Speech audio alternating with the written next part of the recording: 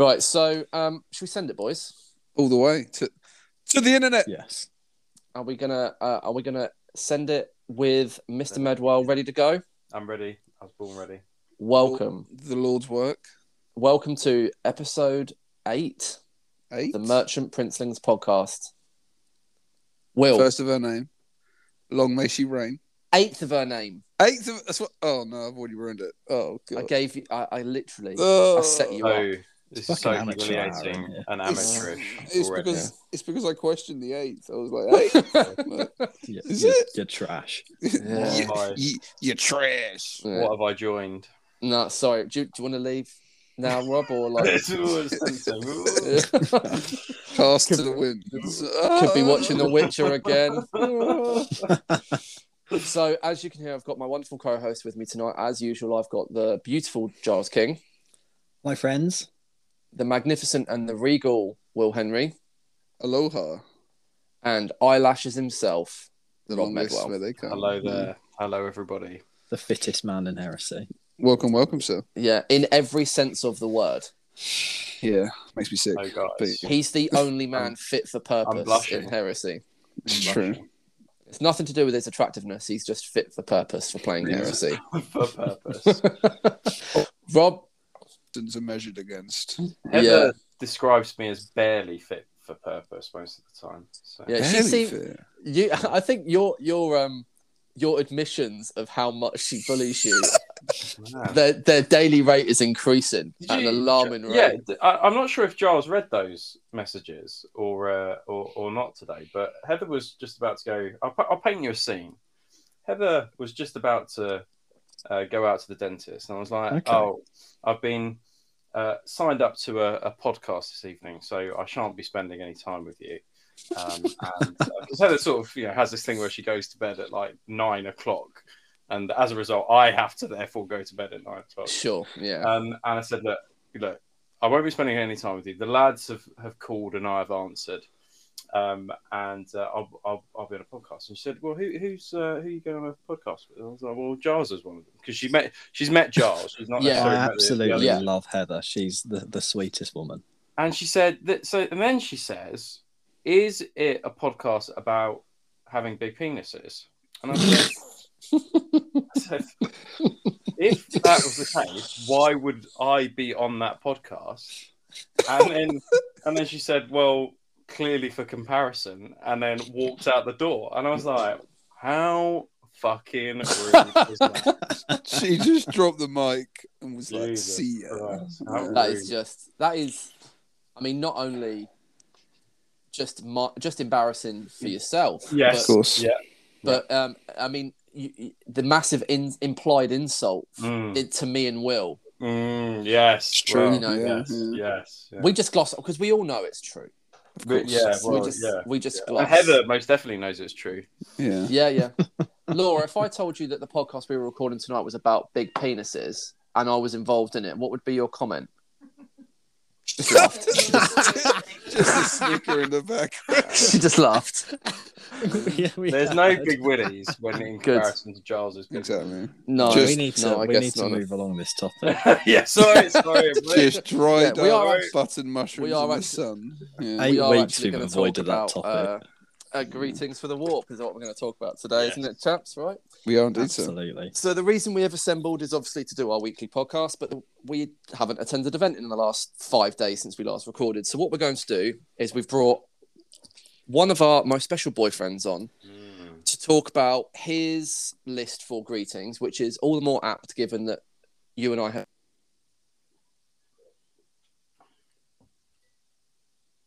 Oh no.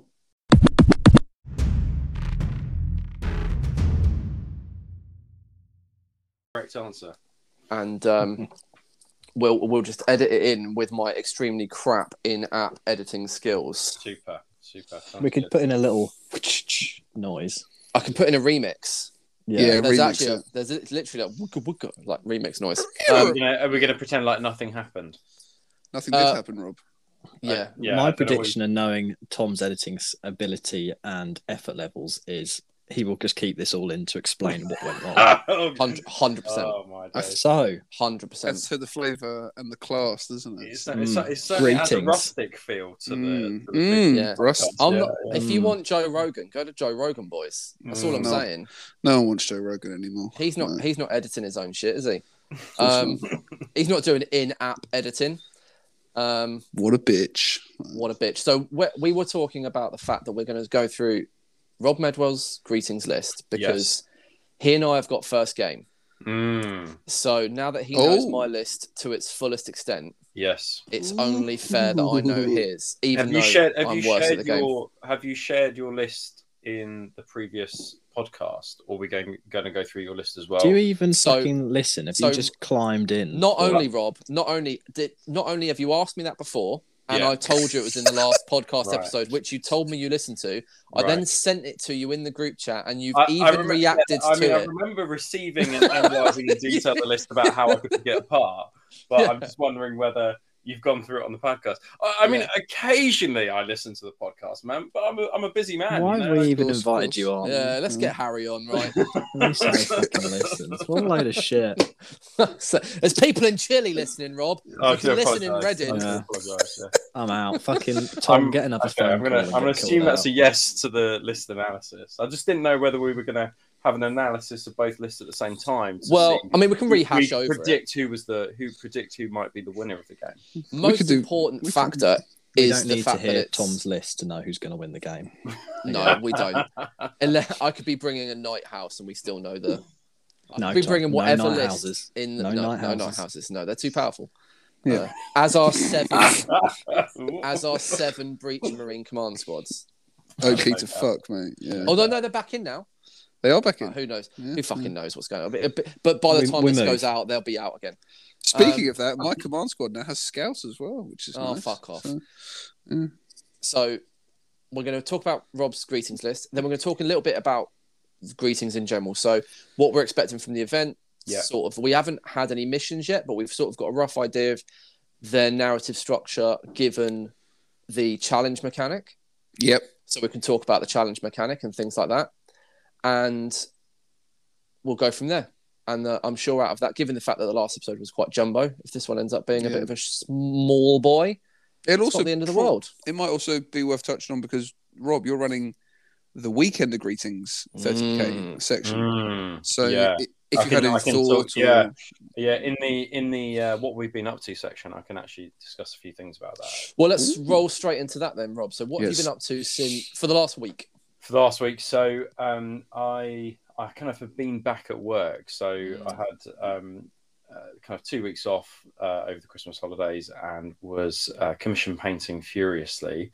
But then the beginning of term hits, and then kind of the painting kind of gets put aside for the weekends. But over the course of the past couple of days, I've been working on this Warmaster Titan for Adeptus Titan, which I'm pleased with the progress so far. But it's really slow going. I wouldn't. I mean, you've painted one before, Tom, but I would not.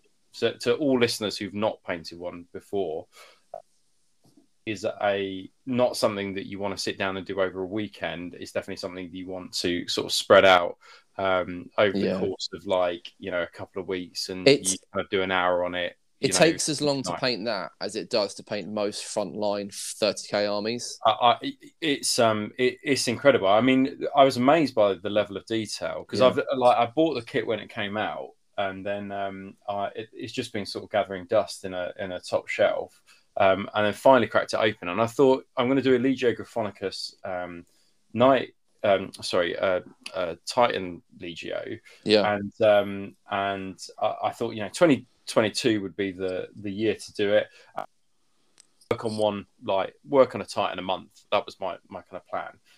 Just to keep me ticking over. And it's good, I think, for that kind of thing because the trim is the boring part, and you can spend half an hour on it each night, and then just bash out a couple of panels, trim panels, and then by the end of the month you'll have a Titan. So that's my kind of game plan. It's almost my stopgap until we know a bit more about kind of new heresy in the new box set, because I'm buying things with a bit of trepidation at the moment, not really knowing what the future has in store and what new plastics to expect as well. Sensible idea. Yeah. So, but the other big thing I did this weekend is I had a massive clear out of resin. Huge clear out of resin. Wow.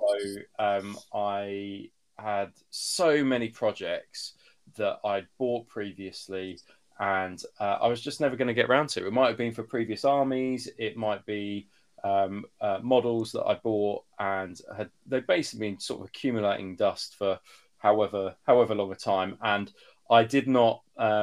They were not bringing me joy. They kind of just had to kind of go, and I knew I was never going to touch them. Yeah, I'd had them for a year and I hadn't touched them, so there's no way I was going to do them. So basically, I kind of sent off some messages to some friends, you guys included, and packaged them up in boxes and sent them far and wide and just put like random stuff in boxes and sent it to pals so they can actually do something with it, because otherwise it was just going to just accumulate dust and be pretty useless. But I feel pretty free of having all that stuff gone now, actually.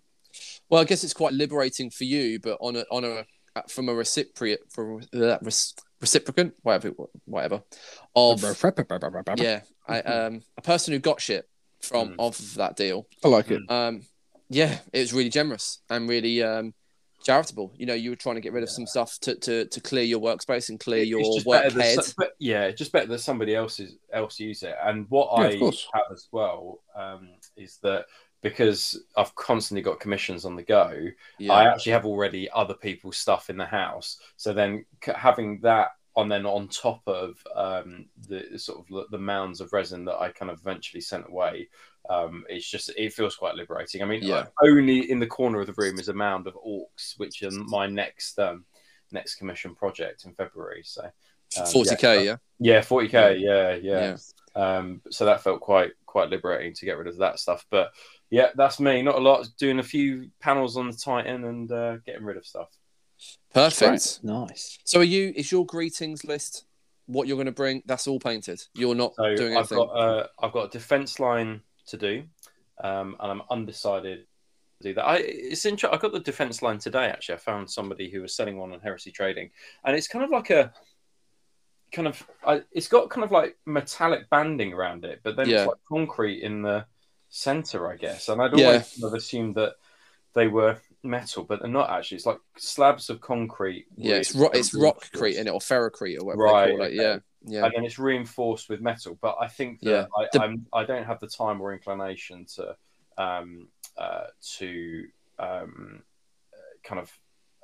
differentiate. Yeah, exactly. So I think it will just be either silver or probably grey. I think might look quite grey. I had one for my Solar Orcs, which I did in a grey and then weathered, and then I didn't look very good. But the other side of it, so the side that the guys hide behind, there's a lot more metallic ribbing on that, and there's like little panels and stuff, little command panels and stuff for them to use and stuff. So you could spend quite a time on it, but this piece of scenery, I probably won't. I think as well, you could paint it Legion colours, right? But but I suppose if you've got it would just be standard issue. Yeah, exactly that. Standard issue. But I do have also 2 quad mortars to paint up before February, but they are being printed by Peter Dunn. Dunn pattern artillery. And they actually they look pretty decent actually. They look very nice. The ones he's painted up are really good. He was going to print me up 3 quad mortars for Cryptic Cabin the week before we went to that. He was going to YOLO it as sort of a hobby project, get it sent out on the Wednesday, so I could get it on the Thursday and paint it up ready for Saturday. It's absolutely nuts because 6 months ago I think I would have just been like, no, there's no way I'm going to have 3D printed quad mortars in my army. The quality of the prints are just not good enough. And lo and behold, start of 2022, how far we've come with 3D printing. I mean, the stuff that Pete's doing, and he's fairly, amateurish. You got it like definitely, is pretty outstanding. And, it's insane when you compare. If you imagine what he printed today, so that for listeners at home who don't know, Pete, because he's not blasting it all over social media, he took parts of different models that are already existing kits that he'd paid for, 3D digital files and stuff, smashed them all together and made a sort of Alexis Pollux looking Iron Warrior that if it was a resin model, you'd have said that he'd done like a Jack level conversion on an Alexis Pollux to get it to look like that. Like the shield is just outstanding. The head, the fist, the cape looks like it's from a Baden just scaled down. It's a really exceptionally detailed model with no print lines on it whatsoever. No, and that's the big thing for me. That took Peak what? I mean, let's charitably call it 5 hours to design, and then however long it took him to print. And then there's Forge World out there who are putting print lines on him as things so bad you could use them as nail files. It's not comparable. It's pretty impressive. So I've got some quad mortars to paint up as well. But again, I was thinking about doing those actually in sort of like standard issue. I was thinking of painting them like sort of like metallic color, and then just sort of putting them on, maybe not even putting them on bases, but perhaps putting them on nondescript bases, and then swapping out the guys rather than swapping out the quad mortars. But that's a work in progress. I don't know if it will look too iron handsy, but I suppose you could just have some generic Roman numerals or something like that on it, or kind of like one of the symbols for the elite units on the front. And I think it could just be a piece of artillery, the same as a quad gun wouldn't be painted in Legion colours. Exactly it would just that. be, that. Yeah, and I think it's probably a cheap way to do it, because you can just swap out kind of tactical Marines and with one pointing perhaps. And that would be a good way to kind of economize on quad launchers, because if you buy from Forge World, they're like over 30 quid a pop, aren't they? Yeah, they're ludicrous expensive. 34 or something like that. So that, I thought that was a good economizing way of having them in multiple different armies. Just buy a 10-man plastic squad, and then I can have them for multiple armies. But... Yeah, definitely. Pretty cool. That'd be interesting to see. I mean, I don't like the sound of quad mortars are Aegis line, and then I'm sure the fucking triple Vindy and everything that's going to go behind it already. But okay, good start. Will, you haven't done anything because you don't need to do anything, right? I'm ready to go, boys. I'm locked and loaded. Powerful. You have played a game though. I have played a game. I played a game last night, which was delicious. Was that with the list? The list you are taking? No, so I just wanted to try some new little toys out to get some Battlefield data on them. Some data. So I even put it on Instagram. Specular rockets, which you'd all be very proud of me. I'm learning how to very well done, mate. Internet tab things, which is cool. So it was fun. I had like a Praetor with like 10 hussars. 3 Arquitors with specular launchers, 3 Predators with melter cannons, and some box dreads with a mortificator. And you're a man who likes things in 3s, aren't you? 3s are the way. Yeah. If only I could get that 3rd Scorpius. But, the original triple threat. Yeah. So it was good. The specular Arquitors are absolutely off the chain. They're very cool, right? Fathom how visually striking they are, just because of the size of them, just a chonk. And the missile system is quite... I don't know how to... It is very, very, very good, I think. The ability to hit multiple units and target a point, and then essentially have 4 dice when rolling to armor pen, is just ridiculous. It's what's the range on those? It's only 24, and it's direct fire, and it's about halfway back on the vehicle, and the vehicle is about 5 inches long. So it's only really about 21 inches firing range. You have to get quite close, don't you, to your opponent? You do. But it's very interesting as well, because we came up with a weird rules interaction. Because if you choose to target a point, where do the sponsored weapons go? Because you're not targeting a unit. Oh, right. So cool. And it doesn't have machine spirit to... No, so I'd say, because you target... I don't even know where to go. I need to speak to someone about it. Probably speak to you boys. We have a deep dive on it at one point. and work out It's just the fairest thing. it's just a That's really wonky. interesting. Yeah, It's a wonky rules interaction, and what I would Yeah. say is that the fair way to say it is that sponsor weapons shoot at the closest unit around the That's point what that I you've was gonna chosen. Yeah, it suggest probably as makes well. sense, So doesn't it? if you're choosing a unit that's like a unit around a transport with another unit behind it, the sponsor weapons are going to shoot the closest unit to that point.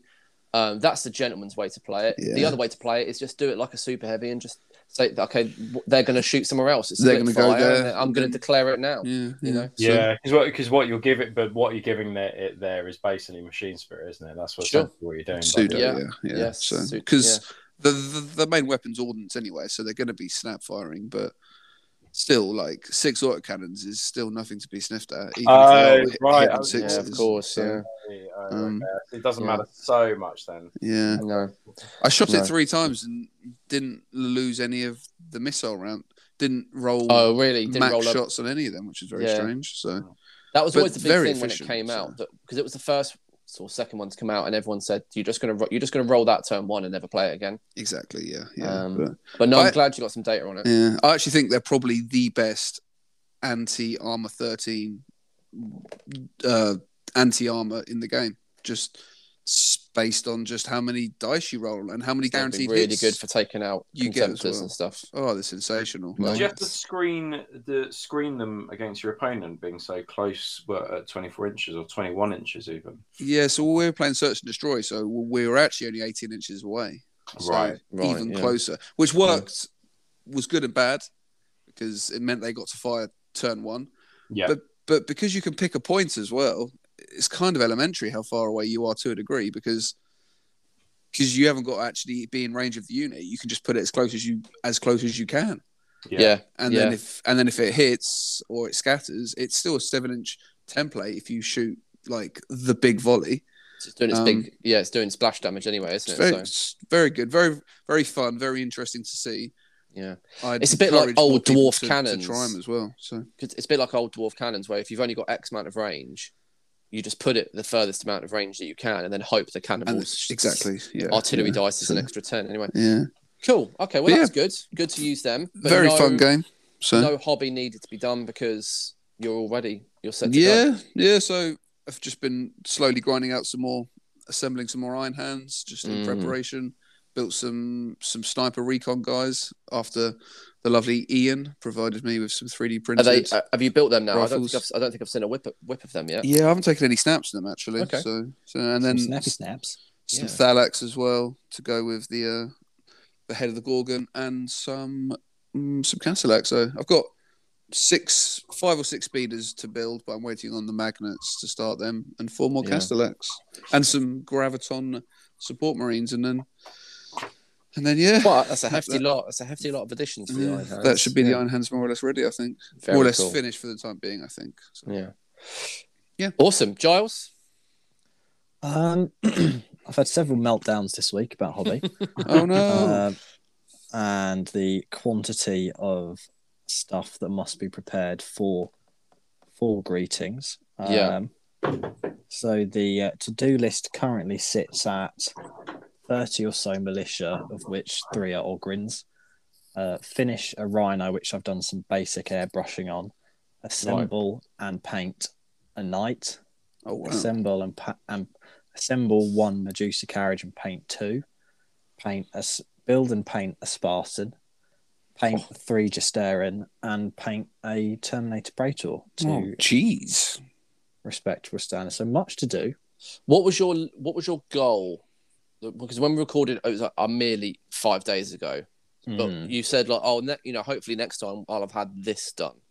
What was your goal? So the goal was to have done the 30 militia, Right. and they will be done by tomorrow evening. I was hoping to have done it a little bit earlier. Perfect. That's absolutely more than fine. That's a really good leap great forward. progress, Really, yeah.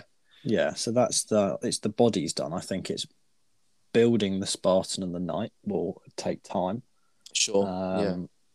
And I think if I'm focused, I can probably paint the knight in a weekend, assuming I'm not too distracted. Yeah. And make use of masking fluid for the for any chipping, for doing the Panels, the and trim. stuff. To airbrush the trim on. just Yeah. just gloss it, liquid mask it, and fire over the airbrush. I think that's a really interesting way to do that. Actually, I think that's probably if I were to do a Titan, that's probably the way I'd go, because I think you could probably shade it really nicely, the gold trim, with the airbrush in a way that I think will look really, really cool. Yeah, so I tried to hand do some knight armor panels a while ago, as long-time listeners may remember, and it was mind-numbing and horrendous. The Yeah. painting of a hairy brush. Of course. Well, I did do my I forgot what it's called. What's the Mechanicum knight called? That isn't the shit one. Atropos. So I masked and airbrushed the trim on that guy, and it was much faster. But I found I got this little effect where there was a paint build up from the when you peeled it off. Yeah, but I did also then remember that I'd re-undercoated that with a spray can with an aerosol, which probably wasn't the wisest move. Yeah, that's the issue. So I think that was pretty fucking dumb. Yeah. So I won't do that again. So I don't think it'll be as bad. And also on review of that night, it's really not very noticeable because it's in the deepest crevices. Okay, not so bad. It's not so bad, but it's only because I know it's there that it stands out to me. I think if I'm if I'm just, it's kind of like some of the things on my scars. You know, you'd only really sort of notice them if I told you they were there. Exactly. So I think that will be the way if I'm going to get this done. And an Aegis. I need to find, purchase, and paint or print and paint an Aegis. Everyone's running a fucking Aegis now. What's going on? You started it. I know, it's fucking horseshit. I don't want to play against them. I just want to be the one using them. You cheeky fuck. I really feel like my list is bringing a gummy bear to a knife fight. Yeah. But then this is only four lists. It's a fairly small sample size. For all we know, everyone else is everyone in the loyalist side is bringing Valdor and Janisha Kroll as a pairing together, holding hands while jerking each other. I think there's at least 3 people bringing Valdor and Janisha Kroll. Fuck's sake! It's the multiverse. They can be in multiple places. Oh my god! Can you imagine? It's not. It kind of is, but like loyalist Perturabo is out of the question. Yes, completely out. And 7-man command squads were. No, they're in Monday. They're in oh yeah. They're in once Dan Paul had spent £100 and something on a replacement unit and started work on them. Then he was told the original unit that he nearly binned were allowed again. Anyway, good. Life goes on. That's a good little. Well. How are you feeling about getting that all done, Giles? Confident still? 80% confident? I believe in you. 70% confident. But you've got a redundancy backup plan. You know, if it gets to that Thursday evening and you're like, fuck this, I can just bring Orbital Assault. I've very kindly had an offer to borrow an Aegis line. I've had an offer to borrow said Knight as well, as Ian has one in with a similar base. It's probably worth doing. So I could do that. But yeah, it all comes down to how much I can do on the weekends, I think. If I can power through like 4 or 5 plus hours a day, a Saturday and or a Sunday, then which is achievable, of course. So it may well get done. 3 weekends into it, so So I relish the opportunity to sit down for like 5 or 6 hours at the weekend and just like listen to Audible and then just paint. That's like I'm generally listening to whatever Frank has on TV behind, but if that's what it takes to sedate her enough to be able to do the painting, then that's fine. New series of RuPaul's Drag Race, mate. I knew that was coming. Yeah, fucking love that. Yeah. Fucking rude. We've got that this Saturday as well. I've got JJ out, Ruby out, Laura's out getting a tattoo for like 6-7 hours. I might have Isla, but then literally she can just play Fortnite, and that's job done. And I'll get all the airbrushing I need done. Well, I'd get a paint in the metallics, mate. That's the boring bit.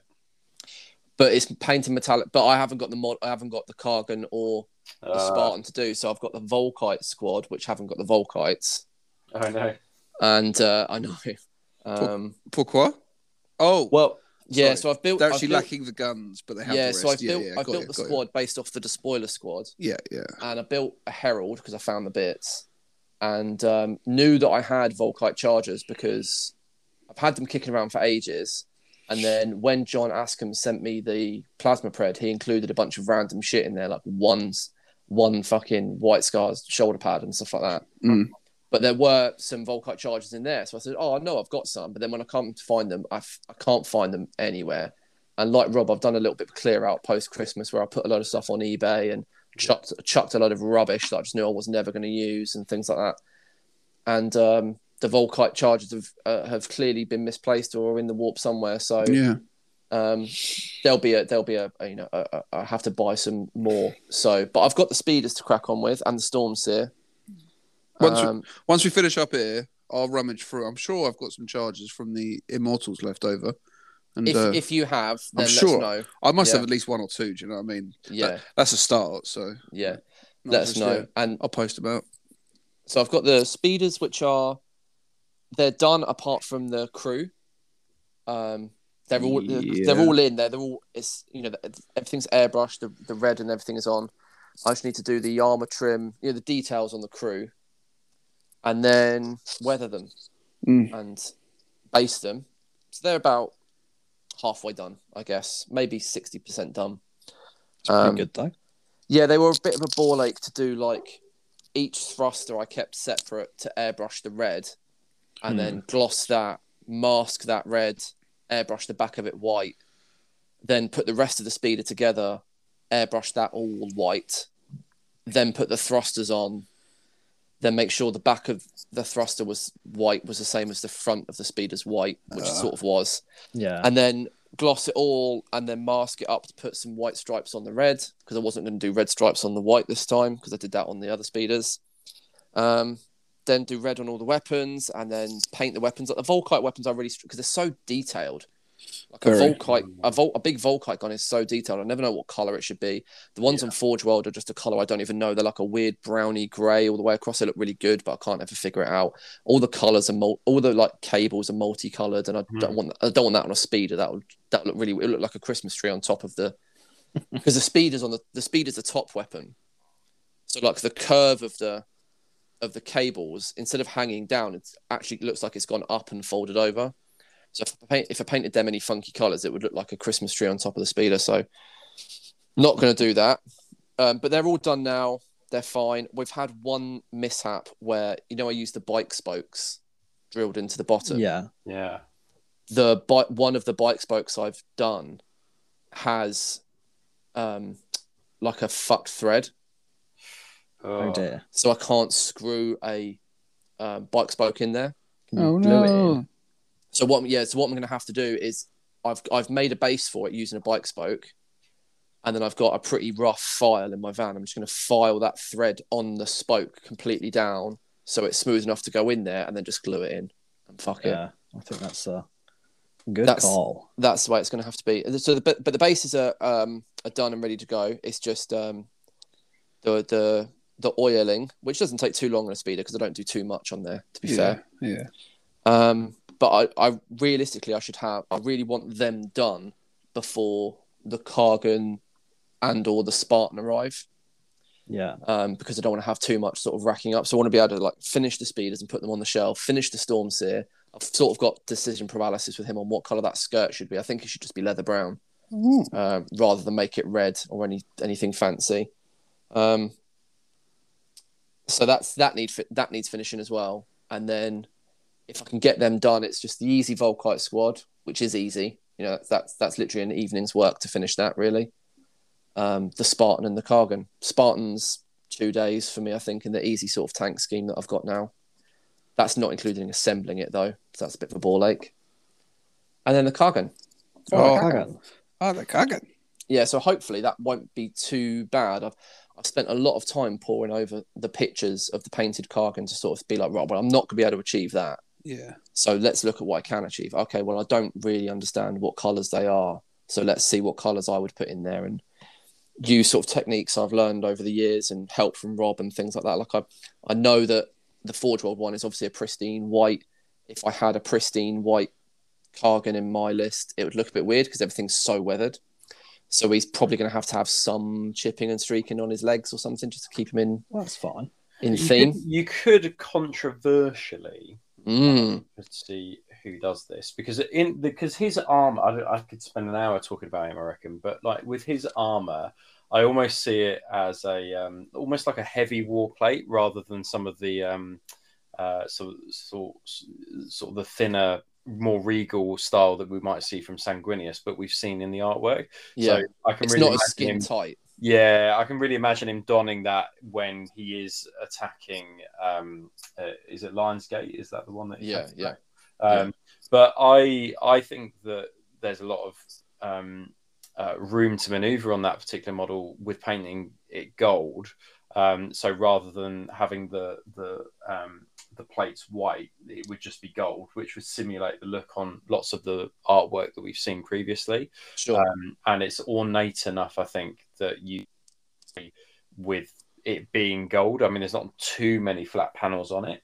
And I think that would also be quite a quick way to do it. You know, you can wet blend it or do it with an airbrush or whatever, and not have to worry about streaking or things like that, because it would just be, the gold, yeah, to focus on, and then the details from there. But I'd be interested to see how many people do it in complete gold, because that's what I'd probably think about doing. Partly because a bit of a time saver, really. I think really. And I think if I was proficient in painting gold, that would definitely be the way. But the white recipe that I have, because it's literally 2 Tamiya paints, and it does get quite a good coverage, quite a good effect at the end of it. That I can get that white. Yeah, I think I could get that white done in under 2 minutes. Yeah. You know, from a bare resin model, I could undercoat it grey, white again in under 2 minutes. I could have a poo and it would be done. I think the thing, if you need to do it quick, right? This is the big thing, right? Which is that if you paint it white, airbrush it white, you've then got to pick out everything. Of details around the white armor. Like if you actually look at it, it's probably, I'm looking at it now. Like the white armor front on is probably like an 8, the total kind of like area of him. Whereas if you paint it depends how many parts he comes in. Yeah, I think that's definitely, you know, because as you're, you know, He's definitely got a magnetic waist, so you can magnetize him to his jets. That is nonsense. That is nonsense. That's a lie. He's definitely got for his base. You mean that is definitely what's happening. Yeah. If you think about his, as I'm looking at it again now, Rob, and if you're listening to this and you're not driving or whatever, then grab a picture of it as well. His legs are 50% white and 50% other shit. Yeah. So 50% white, 50% gold, furs, reds, browns, leathers, and all the rest of it. Yeah. His top half is like 5% white. It's barely at all, is it? Yeah, it's elbow joints and collar seal. Yeah. Right. Everything else is not white. And that probably means, Rob, that what I would do is I would airbrush. I'm hoping that his dick flag is a separate piece. It looks like it is. The most important of the whole model. Yeah, and it looks like it's probably got that little kite shield thing at the front, and then the dick flag behind it as one separate piece, which is easy enough for me to mask and airbrush. Yeah. And then the torso and the cape and his gloves I can sort of airbrush independently and get them looking okay. And then assemble the model. So then the only thing I've got to brush paint, which is a majority, is that gold. Yeah. But then if I'm much, you know, if I started at decayed metal and work my way up with a sort of a Reichland flesh shade like they've got on there to give it some warmth, I think I'm off to a good start there. The teal, if you're still looking at it, Rob, the teal on like those little tassels. Yeah. I love that. You know, and I'd like to be able to use that some more, maybe. I'm not sure where, but you know, I really like that. Obviously his head is just going to be a nightmare, but you know, I'm going to have to give it a go. But yeah, I think we know that the legs and the torso are separate pieces because there's a picture somewhere, isn't it? I don't know, whatever there is, but hopefully they're separate pieces, and that way I can airbrush them differently. Most Primarchs are just one piece, 2 arms and a cape, right? So we'll see. Pretty much, yeah. Yeah. So we'll see how many different pieces he comes in. It's a great model, though. Great model. Yeah, he's going to look. Model. I've just realised as well. I've got Goratai Khan to do when the order arrives. So he's on a. You got a lot to do. It's not actually the end of the world. The two biggest things I need to get out of the way are the Volkite squad and the Spartan. Because if it gets like Giles, if it gets to Thursday and my Khan is not good enough and not ready enough, I'll bring my Leviathan. Mm-hmm. I literally just swap them out. Yeah. And I won't bring the Khan for the event. I don't want to ruin him or rush the model, you know. And I'll bring the Leviathan. But if he is ready, then baby, send him all the way. Yeah, it's on. I don't think my Leviathan is going to take out the War Master though. Yeah, might be a tough one. That's a big ask. It's got a severing cut. He might do. Yeah, it's true. I took out Fulgrim when Leviathans first came out with severing cut. Oh, yeah. Powerful. Yeah, that was pretty good. I phosphexed all of his Phoenix Guard Terminators and then snipped him up. As is the way. Because he can't. Because does he get in a challenge? Does he get in a 3-up in a challenge? It's just combat. Oh, is it? Oh. Yeah. But if you can't make 3-ups, you're fine. The guy in question was he's a local guy, Lee Spence, and he went really hard on a full Cacophony army before that Rite of War came out. I think. Yeah. He went really, really hard on it, and then played a few games and got his dick smashed in and sold the whole lot. Yeah, I'm not surprised if he wasn't running the Rite of War. No, I think it was before the Rite of War came out. Yeah. Right, so that's what we've all been up to, and it's pretty dominated by greetings progress. Hugely. Which it's going to be. Post greetings, obviously there's a smattering of events. I've got a pretty clear February and March because I'm a busy boy, but I'm sure there's lots of other events which are going to keep us on our toes. Yeah, boy. And, we've got a little day of gaming as well. Yeah, we do. Yep. Yeah. If it comes to it, we can always push that back. If you boys have got painting stuff to do, so. Well, it depends. It depends on painting stuff, really, doesn't it? Yeah. It'd be good to get the list going though, to give it a few trial attempts. Yeah. So why don't we go straight into Rob's list? Oh, yes. Those juicy details. Here we go. You ready for this? This is going to be an epic, sumptuous and scrumptious, a point-by-point account of the list. And I'd be interested. Have you prepared a PowerPoint? Yeah, exactly. I want to get your tactical thoughts on within the list and how it will synergize with one another as well. Let me just bring it up. Well, we don't need to do that too heavily on the triple Laz Vindis and the double Scorpius and the Aegis line and the quad mortars and of course. Right. Anyway, so I'm running Sons of Horus, the War Master Zone. Look out! Giles, I love it when you say really well about that one. But I will say that about the Sons of Horus. So the Sons of Horus was one of my I think it was my second army. And I took them to 30k Brawl, which was like years and years ago. They ran, those guys who run 40k Brawl, ran some 30k tournaments. And I won the tournament with the Sons of Horus list, actually. Wow. It's not the same list at all, but it's got some of the same kind of components. But I've always considered them to be one of the best legions. Yeah. And I think that if Horus is in there, I think that they make them just so powerful. So I'm going to start with him, and I'm going to go through some rules with you about why I've chosen him, because later on in the list, when I'm discussing things, you'll need to know the rules for Horus. Yes. For why I've chosen certain things and why I divulge me his secrets. Yeah. So Horus is obviously a Lord of War, but he'll be the warlord for my 3,250 point list. The key rules for him and what makes him really, really good. So any unit part of a force containing Horus placed in reserve gains the outflank rule. So that's really good, and I'll talk about that a little bit later. So any unit part of a force containing Horus placed in the reserve gains the outflank rule, which means that anything that's in reserve on that list, be it a flyer or whatever, that can outflank. Which so is even just a rhino of dudes. Yeah, it could be something as simple as that. But it could also be triple Vindicator laser. They're not going to outflank. They're behind an Aegis line. Well, yeah, maybe. But with that rule, I think the outflanking Vindicator laser destroyers will just be so powerful. Like, Yeah, it's so definitely.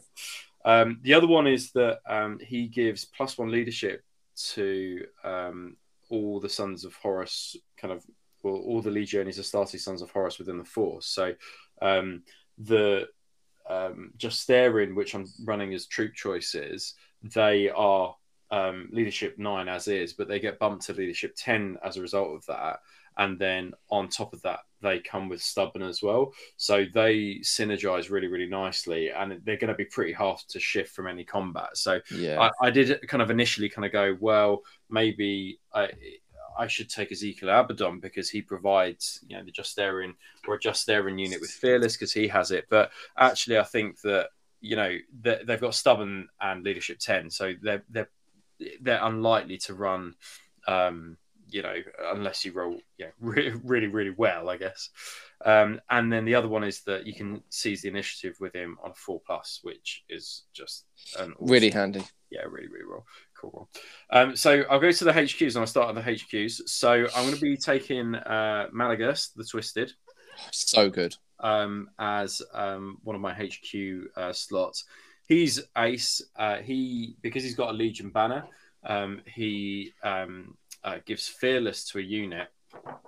And I think that makes him really, really good for 140 points. Like, he's got a few other... He's basically 2 rights of war in one as well. Yeah. Like, he does become scoring himself if you take him as the Warlord, but obviously he's not being taken as the Warlord, so you're taking him largely for the fact that he takes Fearless. He does unlock veteran tactical squads and Reaver squads. Not that I'm taking any of those. Like, Horus does 50% of that by unlocking veteran squads, but that's quite versatile, I think, and I think that's really good for a Sons of Horus force. The good thing about Malagus, I think, or rather one of the negatives of Malagus, is that you don't want to put him with a unit that has to run. He can't run and he can't sweep. So either putting him with Cataphractii Terminators or something that's going to remain stationary is probably the best thing to do, really, because he can't run, he can't sweep, and he'll stop a unit from running and sweeping as well. So my initial thought had been to put him with a squad of Cataphractii Legion Terminators, because they wouldn't kind of negate his kind of, takes away the drawbacks, and vice versa. But actually, on reflection, I think that he would probably be better with the quad mortars in the backfield, and that gives them Fearless and they can go and cover. And I think that is, there's no worry about them kind of either being swept or being shot off the board and then kind of running away, because that's, if you got those guys running away, it's such a nuisance. The moment they drop 25% of models, it's just really they fall back and the guns are gone, and that's it. Exactly. So having him with that unit is really useful. And actually, in that tournament that I talked about at 30k Brawl, that was exactly what I did. I had 2 laser destroyers and kept them in the backfield with Malagus. And that was a really kind of effective way to make sure that they were just constantly firing all the time. Yeah. One thing to point out, though, Rob, as well, the Legion banner gives a 6-inch Fearless aura. Right, okay. That's actually really useful. Yeah, so if you had more, you could have them together. It's what makes the bike. I just defer to bikes immediately when I talk about command squads. It's what makes the banner on the command squad so good, because it's not just the command squad itself; it's people surrounding him. It's brilliant. Yeah, absolutely. Yeah, just anything that gives Fearless, I think, is just it's brilliant. Really, really good. And the fact that he's like an independent character. Yeah. He can join whichever unit you need. Exactly right. Yeah, absolutely sensational. Yeah. I had kind of toyed with taking a Rite of War within this list, and the only one I think I'd feasibly take is the Long March Rite of War, because of the buffs it gives around Terminators becoming non-compulsory troops choices, but mainly for the buffs that it gives in the particular starting area. So having a unit with Relentless in your deployment zone, so having quad mortars with Relentless is actually really, really useful. Of course. But actually looking at the rules of that Rite of War, you can't. There's a reason why I couldn't take it. I can't remember now exactly why I can't take it, but it's because I'm taking a fortification and it doesn't allow allies or fortifications with them. So it's a really good Rite of War, and I think a go-to Rite of War if you're taking Sons of Horus. Yeah, Crusader in the. So is the Aegis line more important than the buff you'd get from the Rite of War? So I think that because I've maxed out on as many units as I can do, and I haven't provided things like extra armor to particular units and things like that, I think that the Aegis will be an important kind of element to the list, and I think it gives you flexibility around where you place, where you kind of set up. The other thing is that you can put the quad mortars behind the Aegis defense line without worrying about putting it on top of a building or putting it. Think it provides a little bit of flexibility for 50 points. I think it's really good. And actually, for 10 or 20 points, you could give it the ammo dump. And put the quad mortars next to the ammo dump, and I think that would probably be quite a good use of it because they're not twin linked. They do have Sunder, but they're not twin linked. So re-rolling the ones, I think, that would be quite good. If I had a spare 20 points or whatever it costs for that. The next one on the HQ is a Warmonger. So I've not run a Warmonger before, and Giles will know kind of. I really like to think about like points efficiency when I run my list. Like I try to be as efficient with points as possible, and I try to make each unit have a particular purpose. I don't like units being kind of jacks of all trades. I think it's just got to have one focus, one purpose. And so I toyed a lot with the idea of taking Abaddon, and I think that he does provide some good elements. Like the Fearless is really good. The Weapon Skill 7 is really ace. And he also allows an attached unit of Justarin or Terminators to Deep Strike, which is really powerful in that game because you're not limited by Orbital Assault or anything like that. He just allows unlocks it. And you can make a bigger squad. It doesn't have to be 5 in a Land Raider or whatever. You can take as big a squad as you need. Reroll that for him because he's in the Force. With that unit he deep strikes with, you can re-roll the deep strike mishap, so it's less likely that something would go wrong. Because I've got no Nuncio Voxes within the list, so it's always going to be a risk if you deep strike.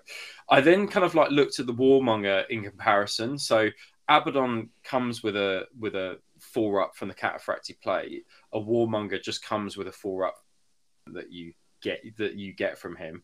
I think from what I remember, he also comes with digital weapons as well, and he allows any attached unit to deep strike. So he actually has quite some key things that you would take Abaddon for already, and he unlocks them at a much cheaper. It's much cheaper to take him than it is to take Abaddon. Yeah, definitely. And I think points efficiency wise, I think that actually on balance, I'd probably go for the Warmonger with a smaller Justarin squad than I would with Abaddon, either with a smaller or a slightly larger Justarin squad. And you can equip him differently. Exactly, yeah, and that's interesting as well because initially I'd kind of gone, okay, well I'll do a power armored dude and I'll have a 2-up from the Artificer armor that I'll give him, and then he comes with a 4-up invuln and digi weapons, and actually like that in itself is just quite a good setup. But then you've got to consider that although he's got Artificer armor, he can't, because he's with Justarin, he can't run. So that is also another factor. It's kind of like, well, why would I give him power armor? Then what I kind of had failed to realize, or I kind of forget, which is that if you're a Centurion in power armor, your weapons like Power Fist cost way more than they do with Terminator armored units. Oh, really? Yeah. So like with a Terminator armored console, a Power Fist is like 5 points, whereas with a a power armored console, it's like 20 or 25 because quid. you don't actually have to pay for power armor. No, and that's the thing. Like I think when you're considering your warmonger and what to equip him with, you've got this kind of you've got a bit of a struggle, which is that you can leverage the 2-up, 4-up just with power armor, which is really good, but pay more for your weapons. Or you can go, okay, I'm just going to bang him in cataphractii armor. He would get a 4-up anyway from the cataphractii armor, but it's going to be slightly cheaper to buy a thunder hammer for him for 10 points, or a chain fist for 10 points, which you can't. Juicy. And that's it. Like I think it slightly works out about 5 points or 10 points more if you put him in cataphractii armor, but you can upgrade him with a cheaper weapon, if that makes sense. The same weapon, but it becomes cheaper. So, I really kind of agonized over that one, but I went for a cataphractii armored chain fist warmonger because I think that probably is like the best at economizing the points. And it only came out at 140 points, and he's got deep strike, very respectable, 2-up, 4-up. Fist and digi weapons as well. So on the attacker, he'll have 5 attacks on the charge with a chain fist, which I think is probably the best bang for your buck for him. Really, yeah. You see how much I agonized over it, and how much cheaper than that is Abaddon? So what's Abaddon, like 200? Is 215. He's quite expensive. Yeah, it's quite. Abaddon's upsettingly rubbish. Yeah, I think he's got a power sword. Is that right?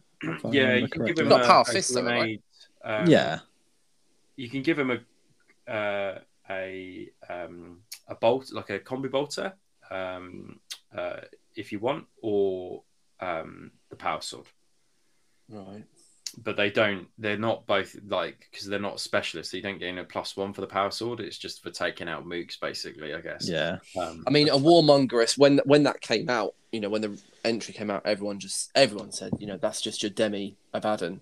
Yeah, that's it's a way to make a better Abaddon model. And that's it. It really, because for the points that you save, it's a 1.5 just staring, basically. And you're just like, well, I'd rather have a warmonger and +1.5 just staring over Ezekiel Abaddon, because like they will just be able to dish out more pain than just the one dude. The elites. So I really rate the Quartus Dreadnought. I don't rate it when you're getting shot in the back by bolters, but I really rate it as a cheap kind of anti-tank unit. I've not had much success with the Quartus against kind of just like normal dudes. Like, you do get a lot of attacks because you can soup it up because of the rage, but I find that giving it a chain fist and then just trying to hair it up to the board as go at 145 points a piece is for me like the most efficient way to do it. So I'm taking 2 Contemptor Quartuses, and I'll always be trying to show my front armor to the opponent rather than side or rear, because you don't get the invuln on that one. And then I've taken 2 quad launchers with the shatter shells. And then I've taken in the elite slot a Terminator squad. So that Terminator squad stands at an 8-man Terminator squad. So it's quite big. And it's riding with in a Spartan with all the upgrades that you can imagine. But this Terminator squad, I wanted like a particular job in mind for that, which is hunting power armored units. So I've got a couple of lightning claws in there. I've got 2 power fists and then some power axes. But I don't think they go toe to toe too much with other Terminator armored units, but I specifically want them to go and hunt down tactical squads and things like that. And so they've got a bit of mobility, mooks, basically get things off objectives and be really aggressive with those, but only against power armored kind of units. I'm not going to use those in a Death Star kind of competition.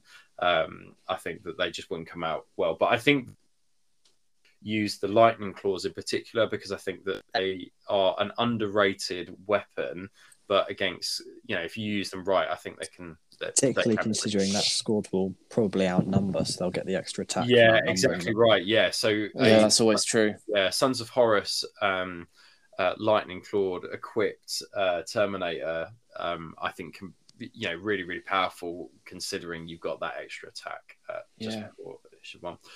So I've got 2 Justaerin units, and they're filling my compulsory troops choices. So I've got a 1 smaller one, which will go with a warmonger. And the reason why I could have had 2 squads of 6, but I think because I can't rely on the scatter for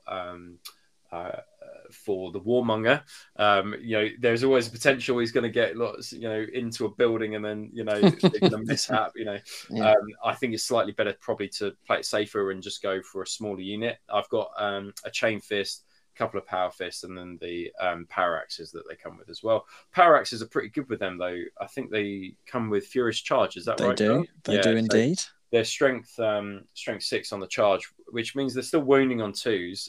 Not quite as good as a power fist because of the instant death, but the axes with the Justaerin are still really good. Do they get another attack at initiative 1 again? Yeah, with merciless fighters, not with that build, because it has to be anything. So anything initiative 2 or above. Right.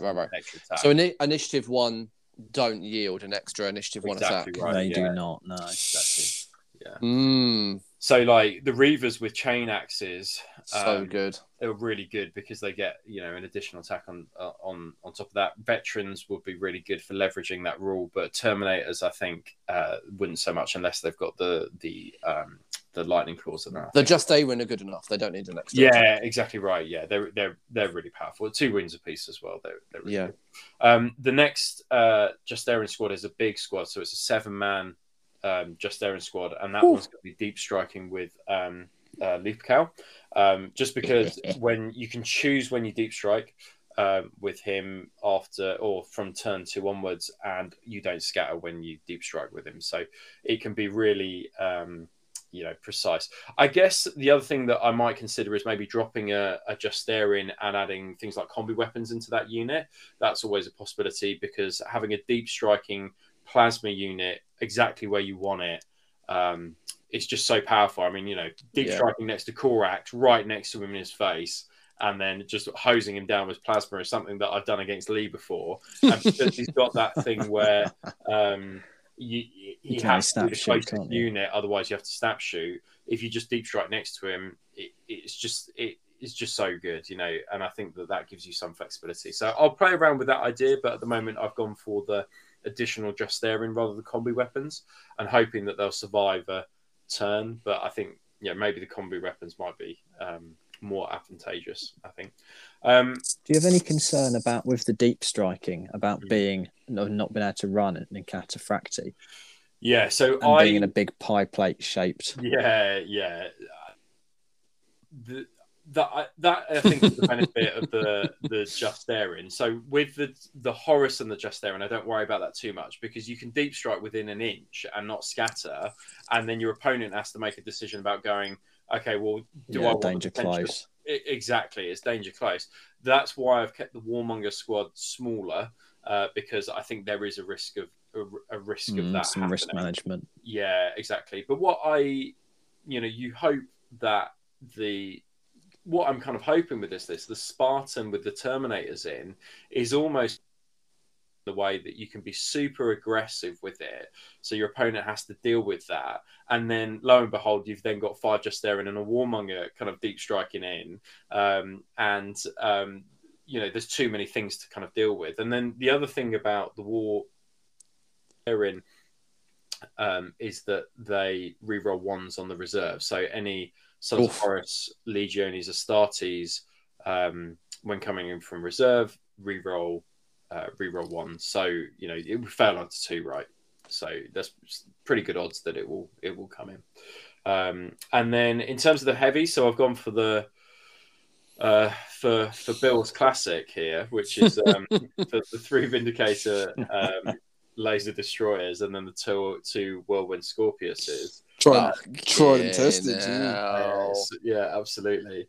And I would be interested to get your thoughts about this, actually. But when I was looking, before I came on, I was kind of reading Horus's rules and being like, man, I actually think there's a lot of leverage just having the Whirlwind Scorpiuses behind the Aegis with the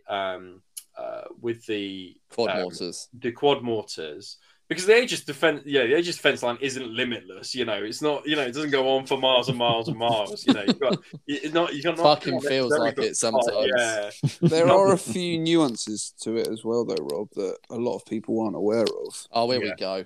Yeah, because in 7th edition, when Stronghold Assault, I think it was a thing. Yeah, it was reworked to be you had to form it in a continuous line. right. But it's actually changed in the AOD rulebook to be one piece must touch another piece. Right. So you can split it up. Yeah. So you can essentially make you can split it up. Yeah, you can make 3 or 4 little little things. So you can have like a long piece with 2 small pieces either side to make like a trapezoid bunker. Yeah. And you can have 2 or 3 of them. So what does the new rule say? It doesn't have to touch. Each piece must be in contact with another piece of the Aegis defense line. Oh, so as long as it's minimum pairs, basically. Yeah. Right. It doesn't have to be a continuous line anymore. When you charge someone through cover, is that you only get 1 minus 2, don't you? Yes. Charge. You do. So you Yeah, could, there like, used to be rib them for your pleasure and acquire like a -6 charge on someone. No, that would be they used to happen with there used to be a thing, I don't know which edition it was, where you would do that. So you would put up like because you can buy tank traps for the Aegis defense line as a You can indeed as an upgrade. Yeah. So people would put an Aegis out, tank traps behind it, and then tank traps even in front of it, from another Aegis. So you'd have Aegis, tank traps, Aegis. Yeah. And then there was some edition where guard could use that to some boon, and it was just bullshit, and just no one would charge over it. Everyone would just shoot you. Vehicles couldn't go through it. Because if you take, because tank traps are actually insane. Yeah, they're really good. If you play on a board that's even medium packed with ruins, tank traps are fucking stupid. Yeah, well, they just become impossible terrain for any vehicle. So. Yeah, so you're Spartan, which is just retarded. Yeah. If you, and tank traps are supposed to be modelled on tiny little. I think they had a reference to them. They were tiny little pyramid, but with a flat top, so trapezoid things, like dragon teeth types and stuff. Things that were like they would put them in. They were only about, I don't know, an inch square and long, but there were maybe 10 of them. And then you'd put them down on a road, and then you'd just be like, right, well, your Land Raider full of Khorne Berserkers now can't charge down this. Physically cannot go through this wall. It's actually impassable terrain, and that's where all of my shit is. Is that still the rule? Yeah, man. Yeah. Let's. That's pretty good. My rulebook isn't here. Fuck it. But mine's in the cupboard.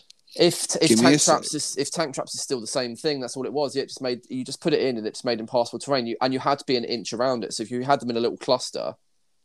It meant that because it was impassable terrain, you couldn't go over them with dangerous terrain. It just meant you had to go around. So you protect your squishy innard of a gun line. But if you're playing open field, you just drive around it. Yeah. But if you're playing in a ruin and you can just put the Spartans, you can put it in the roadways. Yeah, so tank tracks are impassable terrain to non-skimmer vehicles, and dangerous terrain for bikes, but open ground to all others. You also get a 4-up cover save. Right. That's actually pretty good. Although it's so tiny, is there? I mean, you're not going to get a hit, I think the problem here is, though, I don't think it's specified how big it has to be. Oh, right. You could model your own tank traps. That's really interesting. 2 foot long tank traps. It is really interesting that you don't see too much fortifications in 40k. Like, I think the 2 that I've seen are the Aegis and the bunker. That's right, where your Imperial Fists or Iron Havocs go into it. The Sun Killers. The classic one, isn't it? Yeah, that's an age-old one, I think. The bunker, yeah. Is it front? Is like front armor 15 though? It's nuts, isn't it, or something? Or is it front? Yeah, armor it's tiny. It's like a tiny bunkered rhino that doesn't move. Yeah, but the front 14 all round. The front, points. It's fucking dense. We can't. Keir Valen, I think, can give it +1. I think he can. Armor, yeah. So but I think there was an interaction somewhere where like Perturabo can destroy it. Right. Okay. And there was years ago there was an Eye of Horus bat rep where they sort of were going through their events, and Perturabo came down and just with his wrist-mounted fucking mega cannons. Just was like, and just blew up this bunker and killed a load of the geezers inside it. Interesting. Anyway, back to the. That was a serious sidetrack. Yeah. Yeah. So the Aegis, I think, will be interesting. I think my kind of having a look at the rules, and I think I'd need to kind of like mull it over. That you could do the 2 whirlwinds behind it, because the range on them is like 48, isn't it, for the Scorpius launcher? Yeah, it is. So it's it's quite far, and it's barrage, right? You don't need line of sight to. It is barrage. And then kind of putting the quads behind the Aegis as well, and you could split that Aegis up in 2, and actually that will give you a bit more flexibility. And then having the Vindicators outflanking, I think, could be really, really dangerous and really, really powerful. Even moving and then just getting the one shot, I think in rear armor could be good, but I can see the benefit of putting it behind an Aegis, because if you and kind of supercharge it, right? So they get 3 shots apiece, which is, I suppose, the benefit of it. Well, you'll know this one. If it's got, because I thought the rule said specifically if it doesn't move, then it can kind of supercharge. But does the Machine Spirit negate that, or is it just a flat, if it doesn't move, then it can? No, yeah, it's just if it doesn't move, it can shoot twice. And then you can overcharge for a 3rd shot if you want to as well. Yeah, but I will say as well, I've played quite a few games with that heavy support loadout now, and I've played it in a few instances where not necessarily they've been deployed bad, but terrain has really affected their line of sight and their ability to actually be worthy of their points. Yeah. So because it's a big point sink through them, right? Sink. Yeah, it's like 500 odd points. Yeah, exactly. Yeah. And then the Scorpius and the defense line as well. Yeah, that's it. Yeah. What I've also found is not to be hesitant if you need to just if you just need to just, in lieu of shooting one turn, just redeploy all 5 vehicles 18 inches. Yeah. So I can see where you're coming from with having them outflank. Yeah. Because then you can really, like if you catch like someone's dug in super heavy or yada yada yada, then they have to. Or if you can outflank into the side or rear of someone else's triple laser vindicator destroyer squad. It's true. It's true. But then Horus is coming down and being like, you also have to deal with me now, boys. And what I found as well is those like 5 tanks as my heavy support made my fire base, but you having the quads, the Spartan with the Terminators, and the 2 Contemptors, and the 2 Scorpiuses as well. That's a really strong fire base to kind of work from as it is. That's and the contempt. If you take your eye off the Contemptors, like if it was me, and obviously we are going to play, and if I take my eye off those Contemptors for 1 second, they'll rip my entire Land Raider force open like tin beans. Exactly. You've got to deal with it, and they're not as a Talon as well. I mean, if I could split the quads up, I would, right? Because I think having more things to shoot at for people is better tactically than kind of like combine. I know that people combine. It avoids flukes, right? Exactly. Flukes, but, and knowing now that Malagurst has a 6-inch bubble, that's even better, right? Because it still extends it. They can be 2 separate ones, but it's a list that I thought really carefully about, and it was the list in my head that I would be kind of playing that kind of setup for quite some time. But like lots of the Legion that it suffers from is that if you remove Horus from it, it becomes a much weaker list for it, and that Horus is really the linchpin of everything that happens. And the other thing is that he's one of the only Primarchs, along with Malagurst, who I think that not Malagurst, Magnus, who can make a deep striking Primarch actually work well in a tabletop game, like in Horus Heresy. I mean, I'm sure that there are others like Perturaba who can deep strike. I think in the unit, can't he? But I found that Horus can do it, but do it better than all the others, and Yeah, Magnus I completely agree. do it better than all the others as well with the right, which is why I don't think you need to put Horus in a Spartan, which would be the total temptation, right? Which is you just Death Star it up and put it in. But actually, with this way, you've almost got 2 Death Stars, I guess 2 smaller ones, and 2 things that you've got to deal with. Otherwise, they'll ruin your day, which is the point of this. I think you've also got the flexibility as well.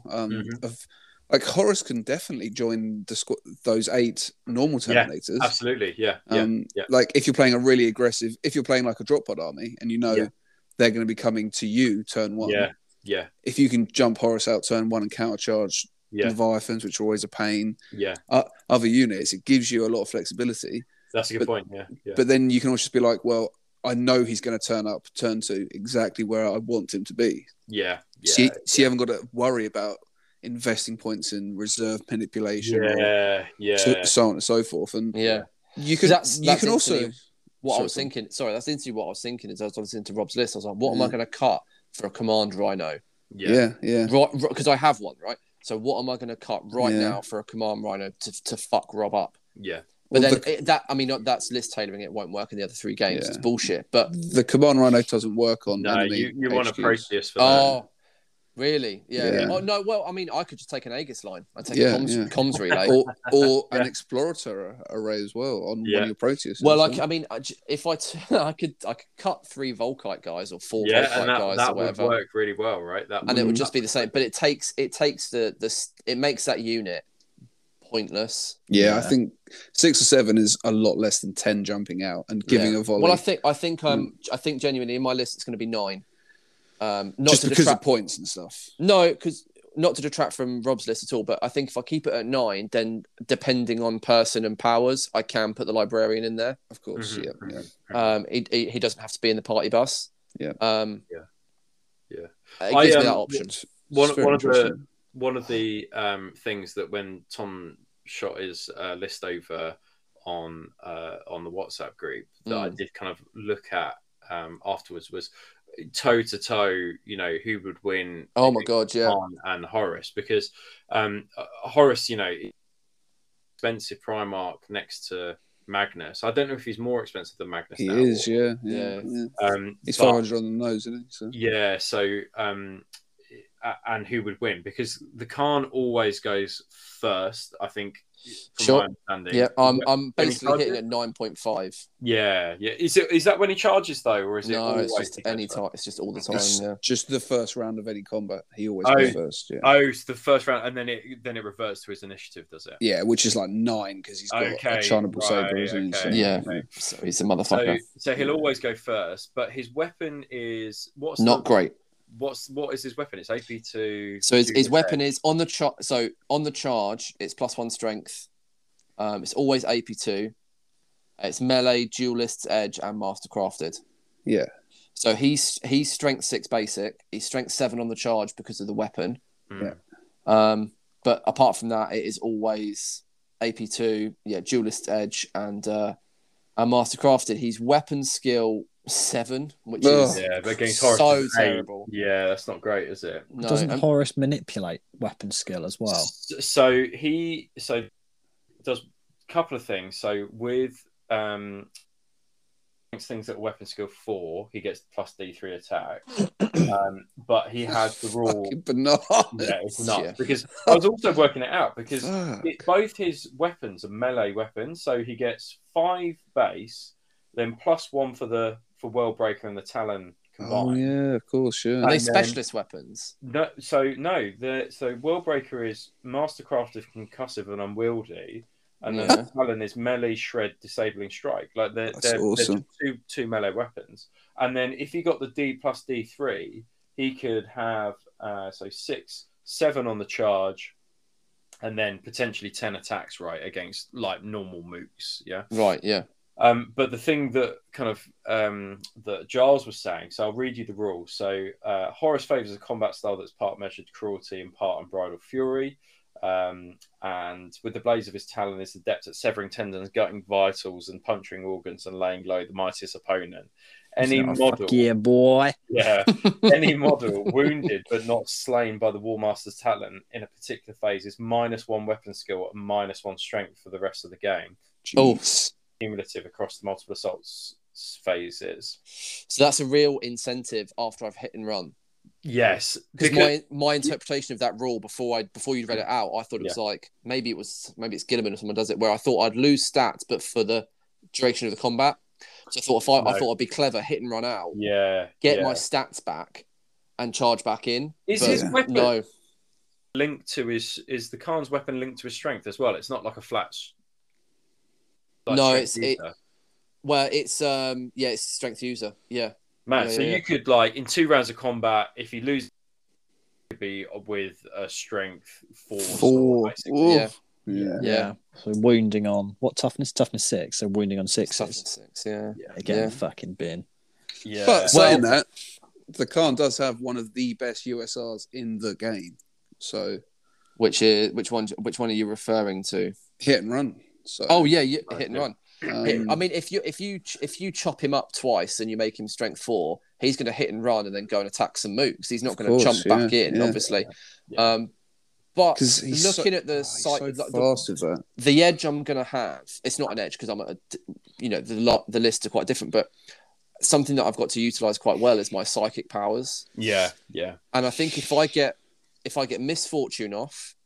Yeah. Onto your unit, so everything I hit you with is rending. It's such a pain when that happens. It's such a pain when that happens. If that goes off and my Sakaran Punisher has got a bead on you, I'm just going to open up a million heavy bolters, all the bolters I can to shoot at you to chip away some Justaerin.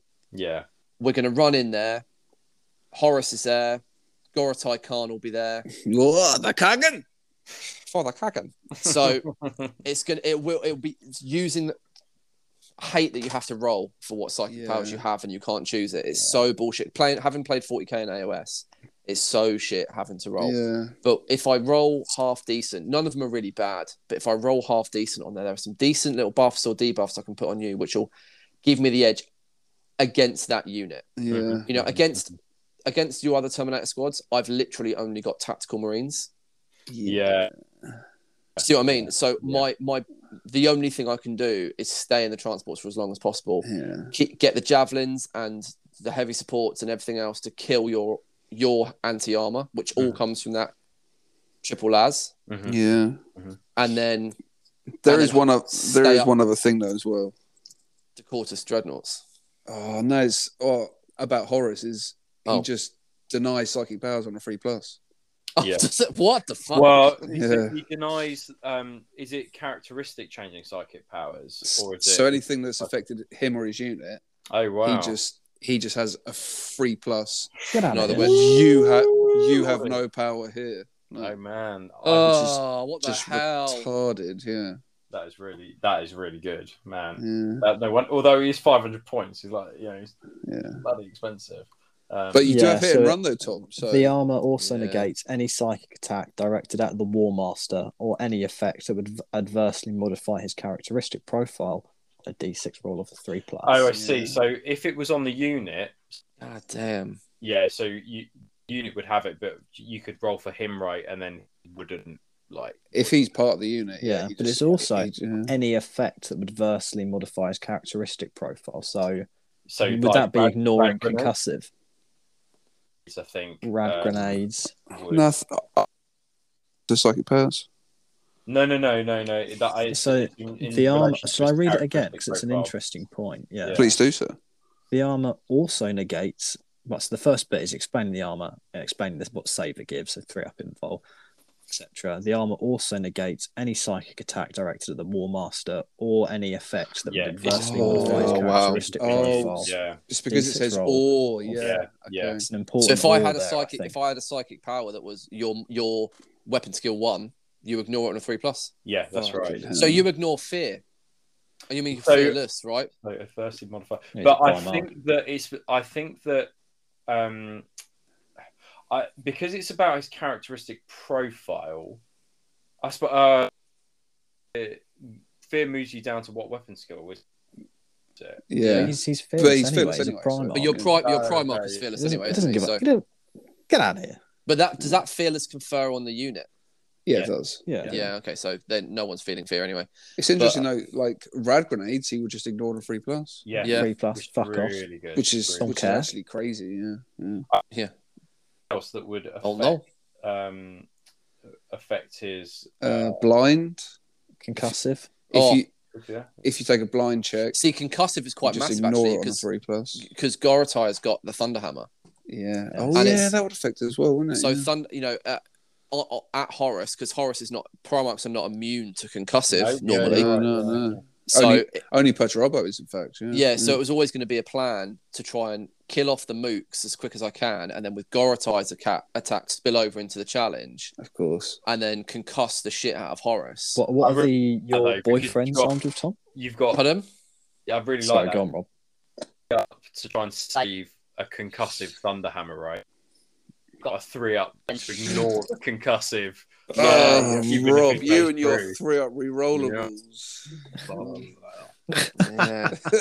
The Shield Tribune is back, baby. I mean, when I started this Discord, I was like, I know I'm going to lose this game. It's just all about trying to have fun, and now it's just about just how many rules can Rob invent? but Tom, how many pages of rules does Horus have, and the Sons of one of the only things that makes the White Scars good is their ability to fuck around with reserves and seizing the initiative and things like that, like Chinzar gets that and all this rest. Rob just has them. Just because, and that's not even what most people would say is the Sons of Horus special rules. But this is what I think about, like the Sons of Horus, right? Which is that, like, I think if you were to do a straw poll, I think that people would put Sons of Horus somewhere near the top, but not necessarily the top Legion. But I think the moment that Lupercal is in any Sons of Horus list, I think it changes the dynamics of that particular of the Sons of Horus army to make them like. Personally, I think the top tier army in the game. I think that him combined with the Sons of Horus armies is just so good. So the only thing that's not convincingly beating every single time is a bullshit Custodes list or a bullshit Thousand Suns list played to push your dick Thousand in. Suns might give him played to retardedness, if you were going to play Magnus and Court the Crimson King like a dickhead, then that's going to win. That's going to win every game anyway. This chat is getting me seriously. #hot for Horus. I'm listening to the Vengeful Spirit again, and just Horus being an absolute legend in that. Just crushing. Is he going to appear at greetings now? Just going to surprise cockfags. Yeah. I mean, he's more painted than most of the army I'm taking to Greece. Why don't you spend 3 weeks painting Horus and bring him in an orbital assault list? Easy 500 points, mate. Easy. No, I've committed. I've committed. Stop this chat. You've done a whole podcast about it now, right? I've done, podcast 3 or 4 and a half about fucking militia cunts, and now I just don't give a fuck. Oh. No, but also on game 1 though of that Saturday when me and Rob are playing, and we're playing on the table next to you, and you're like, "Here's my 30 militia I've got to move," and there's this like Rob like, "Worldbreaker has claimed the Khan." I'm really looking forward to listening to Vengeful Spirit audiobook driving up in the morning and like repeating the scene where Horus goes on to that battle barge and completely kicks dick. Like with a falling shield. I'm so looking forward to it. I'm actually really excited to hear about your game as well, because thematically it sounds like it's going to be great, because you've got the spear tip essentially, haven't you? Which is awesome. It's it's a hardened spear tip. I'm sallying out on foot. It's not my list is not designed to be top tier, because it is just the models I own. Also the ones you love as well. So of course, but it will get there by the natural progression of just of course collecting more models. But it's also brilliant as well, because it feels like the Khan. It feels like, because the Khan's always portrayed as like the unknown, the underdog. No one really knows what he's about. Yeah. And this is a prime example of him coming up against I like that. Actually, almost one that he respects amongst all of the other brothers. And what a way to start the day. And he has some tricks up his sleeve, that boy does. Yeah. I think he really does. I think I'll be able to at least make an interesting game. at I least think make so, a game yeah. worthy of talking about at lunch and getting drunk about on Saturday night. Like, I think Um, you could really, because whenever it's Primarch on Primarch, you always get that inevitable like honor duel. Yeah. But Yeah. you could just take to the wind. You could just be like, He'll just fight Gorotai Khan and yeah, like fuck the rest of it off. the Khan Disintegrate. The Khan can just go where he wants. Like just I mean, just I like could the wind or the literally lightning. yeah, Depends if he's a bitch or not. it depends. Look, It depends. mate, hop onto the end of Horus's talon and stop crying. It depends on the mission. Does indeed, yeah. Because like greetings missions are quite they're not massively removed from red missions. Yeah, they're normally tweaked and have some extra bits in them to make them unique and make them Siege of Terror It's enough to keep them interesting, keep you on your toes, isn't it? Exactly that. Definitely. But it's going to be one of those things where I think that if the mission comes up and it's like, oh, you've got an objective in your deployment zone, an objective in your opponent's deployment zone, your one is worth 2, their one is worth 4. And then there's some secondaries. Shall I tell you a story about a Greetings of the Warp mission that I played once? I'd love to, please. With my Talons of the Emperor. So we're talking years ago now. It must be 3 or 4 years ago. But I took Talons of the Emperor, or I took in an allied detachment I think some sisters, Janissa Kroll, and a dreadnought in the Allies detachment, and maybe Blood Angels as the main force, from what I remember. And the mission or the event was set on a Eldar or Eldari a kind of like ghost world, I guess, similar to what we saw in. I remember this event. Rob, right? Yeah, I remember this event. This was and then what happened was that on this ghost world, I think it was the 2nd or 3rd mission, these Eldar popped up and were pretty hard to kill. They were like the Wraith Eldar, right? You know, the ones with like the big black sleek helms of the movies. I don't know what they're called, but Wraith Guard. Wraith Guard, right? And then the rule was if a character got killed by one of these Wraith Guard, that character then became a Wraith Guard. Oh, right? wow. Okay. That's So pretty cool. guess what dreadnought in the Talons list? Oh no. They're not a character. I took a fucking Telemon dreadnought, which is a fucking character. No. And somehow, I don't know how it happened, because these things were like pretty nuts as well, from what I remember. Like they could take down. Some of them were Telemon straight dreadnoughts. D. They were really good. They got D-flamers. That's right. No, they were nuts. And then the Telemon, which was in the backfield, like fucking hosing down the opponent because I was a cheesy cunt. Because that's what the Telemons do. It does, right? Still and then what happens? He fucking gets taken down and then is resurrected on the Eldari side, and then just starts blazing down all my army in its rear armor. It was an absolute nightmare. Honestly, I was like, I did not see the fucking funny side of it in any way. One of the 5 Telemons in existence just turned over to a ghost Eldar player. Because it was also with the because I think that what happened was that your opponent controlled it, right? And even more insulting because my opponent fucking had my 400-point Telemon, and it was a Telemon that had the 2 weapons that was like strength 7 AP 3 and then it was 7 shots apiece, so it was like 14 shots just hosing down my back lines. I was like, it's just man, upsetting times. Not a funny side to that at all. Amazing. Greetings. But exactly that, right? That's greetings. So sometimes I don't really remember the missions of the last one I went to. I know they were all good and I enjoyed them, and I know they were like mechanics for if your Primarch's alive still somewhere in the event, you got a buff and all these sorts of things. But I don't remember the missions being really mega fucky and having a massive influence on my game. Yeah.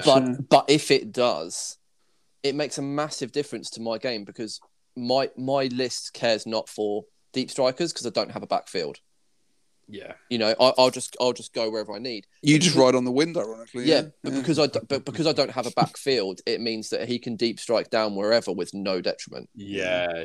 So if my Spartan and my armor all charges up, and I get my land raiders into say your backfield, and they start disassembling some quad mortars, it doesn't matter because Horus can. If he pops my Spartan, Horus can come down around him. It's true. Weather a turn of shooting because I haven't got a lot of anti-infantry armor apart from the Punisher, and then hope that the Vindicator scatters. If the Vindicator doesn't do the Lord's work on that big bundle of Horus-shaped loveliness, I'm going to be in trouble. Yeah, and I haven't got any chaff to feet. I haven't got fearless thralls. I've got some tactical marines, but that's not chaff. That's one turn. but you also have the speed, Tom. Oh yeah, I'll get out of the way. The other one, 'cause you could ignore everything can just him, move. right? Yeah, everything you have can just. And that's why it depends on the mission. Give up your shooting and just flat out. That's it. Get out. If it's 6 objectives to get on, you're going to struggle. It's like progressive or something as well. Yeah. But if it's 2 objectives and the one in your deployment zone is worth the most, then Warmonger's going to sit on my objective. I'm not going to be able to do anything about it, and then it'll be a big fuck fest for your objective. This sounds amazing. I need to sack off my game. Yeah, and just spectate this. Yeah. Should we just grudge each other and just watch this game? I think that, I really like and respect the idea of Khan on foot. I think that's like a really cool concept. Love it. I think that I love it gets +1 initiative. The idea, I think it's amazing, right? But like the hit and run is just so best utilized with the bike. That's the thing. Oh yeah, of course, yeah. And lots of his rules, just synergize so well with the fact that when he's on a bike. But I love the idea of the Khan on foot because there's some amazing moments in Saturnine where I know they go out on the bikes. I think in the last push, but they just open the gates and they just come out on foot, don't they? And they're just charging rid of these things on the front of the gates, which I just think is it's really, really awesome. in Saturnine when they charge into the first meeting against the Plague Marines, and there's that toxic cloud. Yeah, the first fucking thing that happens is he gets his bike cut in half, or he gets his bike chopped up, and he does that roll where he sort of rolls off like Legolas and comes up swords in hand, just starts slicing guys in half. Yeah, and when my dick so hard when that happens, and he's staving off Plague Marines from all around him, sort of trying to stab him with rusty shivs and all the rest of it. That's when I thought I don't want him on a bike just zooming off, and because that will be I would enjoy that. I would enjoy playing that. I think. But I think that fending off those shivs. There's, as you all know, having played games with me for 3 or 4 years, there's nothing that gets me so concrete hard than a man standing his line in really big armor, and just the idea of the Fafnir around or whoever it is, no backward step. I like the idea of that, and I think with the unit is going to look cool. I think my Keshig Terminators look cool. Yeah. Now I'm going to get Andy Kirk's proper banner in there, apart from my sort of fucking do-it-yourself Poundland banner. I think with that banner in place, the unit will look cool. I think, obviously, Rob's army is one of the best in the world. So I think that it's going to make such a good Instagram phase as well that it's just going to be such style. It's a lovely. Saturday morning game. I know, it's brilliant. And this is another thing as well. Only having 2 games means if you boys want to spill into your game being a bit longer, you've got all the time in the world actually for once. Rather than having to finish up and having to. I don't know what time the game finishes, because normally if a game starts at 9:30, it'll finish at 12? Yeah, it's usually about 2.5, 2 hours 45. Yeah, but I don't think game 1 finishes until 1. Yeah, 12:30. Maybe 12:30, 1 games or something. Yeah. Which is fucking so good. It means we can enjoy it. Both me considering that Rob has history for overrunning on his games. He's serious. Serious. True. Yeah, I overran at that tournament that we went to, right, on every single game, I think. Yeah. And I was the common denominator amongst all the games. Yeah. I wonder what the scores were at the actual time the game ended, Rob. Who knows? So yeah, I think it's gonna be a really cool game. I think there's Rob's list is so good. Obviously, you've thought a lot about it, and yeah. The effort that's gone into that is there's a lot of science into it. It can only be respected. The thought of turning up and playing that, I'm playing the Sons of Horus, essentially quite a strong, fearless gun line. Yeah. But then actually, fuck me, 3 of those tanks can outflank. Yeah, it's just so good, right? It's just, okay, well, I've shot his laser vindicators. Where are his Cortuses? Are they about to They're about to one each charge or 2 Land Raiders. And that's always been my philosophy with kind of like 3K lists, like having those little units that can be such a pain if you don't deal with them. And like Cortus is just such a good example of a unit under 150 points that you can deal with quite quickly, but if you don't, and if you have multiple threats, that I think is a really well, they've got their rear armor has got javelin written all over them.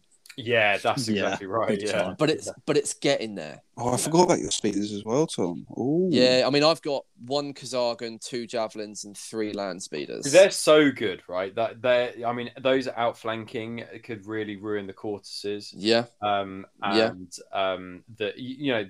outflanking could really ruin the Scorpiuses. Like I played. I went to Bristol a couple of years back and played a lad with White Scars, and it was a jet bike army, and he had 3 lands, or I think he had 6 land speeders, but he ran the grav guns and the melters, and they were a real pain in the ass to deal with, and they just basically a turn just took out a tank, just from the grav alone. It was just like, oh, that's gone. Oh, that's gone. Yeah. I mean, if I don't get the Khan to a point where I'm happy to bring him, and I bring a podding Leviathan instead. Yeah. That's a massive game changer. That just comes down and wrecks the 3 laser vindicators. Yeah. I would play differently if you did that, I think. Yeah, I think it's it's not going to be as fun in the middle against Horus. No, but it is going to be less fun in the gun. In the gun line, it's a different. I'm trying not to think about that too much because I'm really good and positive. I'll get the Kargan. I would on that game the Leviathan more than I would fear the Khan, I think. But you won't. But you only fear it in turn 1. Yes, that's right. Because if he comes down and he's got 2 melter gun fists and then 1 melter fist and the melter lance. Yeah. He's now got a shiny Phosphex launcher thanks to Andy Kirk. Lad, hero. So he comes down and he pops, let's say charitably, 2 tanks out of your laser vindicators. Yeah. I don't know.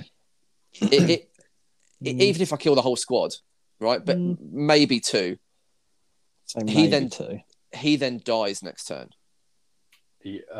Maybe not because the Cortuses would mob him. The other laser vindicator would mob him. Shatter shells will do him. The Spartans quad cannons. The Spartans quad cannons would do him. Like the Terminators would just run out and chain fist him to death.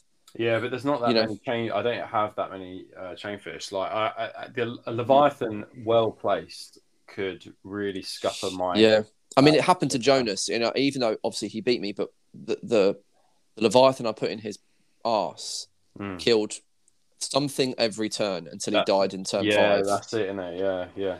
They can be so good, but they can be so terrible as well, Leviathan. Yeah, and that's the problem with vehicles in this edition is that one melter gun on a Marine can kill him. It's like Will said though, if you dropped a Leviathan pod straight in front of laser vindicator destroyers behind an Aegis, you are blocking everything but in front of it gets shrouded. You have to be shooting through the pod. You have to be, but that's what I mean. Like if you drop it directly in front of 3 laser destroyers, you've got an obstacle now in the way, and Leviathan coming out of it, which was just such a pain to deal with. It's a good point. Yeah, it does put if assuming your laser vindicators aren't right up against the Aegis. Yeah, if I can get the pod, if I can get the pod right down into it, then it's gonna be. It was probably that if it was a tournament, that's definitely the option to go. Is the pod in Leviathan because it's done. I don't have to worry about it. I don't have to spend any money on it. Don't have to paint it. But it's less style for a siege event. There aren't many. Well, it seems to be more and more, but there aren't many events in the UK which properly theme themselves to be a Siege of Terror event. Mm. Yeah. And if I'm going to use Jagatai Khan at any event, it's going to be a Siege event. Has to be done. Yeah. Only for him to die in Game 4. So, yeah, pretty good. How are you feeling about your other matchups, Rob? Have you got any challenge boys friends lined up? Off the top of my head, I can't recall. Maybe I challenged Pete, or Pete challenged me, perhaps, or maybe I'm making that up. You're both traitors. You're both traitors. Oh, okay, then definitely not. I don't even know. Is Will is a Loyalist. Loyalist. Will's only ever a loyalist. I can't swing the other way. But I don't think I've matched up with anybody. I quite like Greetings because you do get to meet new people and play different armies, which I think is really good, which is what I really enjoyed about the Cryptic Cabin one, which is that I played 3 people who I'd never played before. Yeah, and they were all good guys. Hunting, really good blokes, and 3 armies that kind of army makeups that I hadn't played against, which was really interesting. I mean, the Raven Guard one. Mark's Raven Guard was like really interesting to play against because it was just so different. That was another army that I found when I was speaking to him about it. It was the end of the day and everyone was tired, but he'd thought about that in as much detail as you've thought about your Sons of Horus list. Some units were combi weapons, some units weren't combis because they didn't warrant the 7 points or whatever. He plays quite tactically actually, and then very at the end he was like, I'd like to play my list again, but with his Sons of Horus, right? So he was like, I would like to play that exact list, but play with my Sons of Horus and see if I can beat it this time. Yeah. Which I thought was interesting. So he's clearly quite like a tactical player, and that's what I quite like about Heresy. Actually, like I do enjoy the cool like surroundings and the lore and stuff behind it, but like the game itself, it's the tactical element of the game that I like the most. Like I know lots of people are kind of like, oh, it's just throw some dice and have some beers, but actually I like being tested, like on a tactical level. I think that's what makes it most fun. Of course, yeah. Game, so. Definitely. I even playing, I was playing Underworlds recently and I played it again last night, and I play that with my friends and we play it much slower than we would in an event you're supposed to play it. At organised Underworlds events, you're supposed to get a game done in an hour and a half. Right. And we would nowhere near hit that.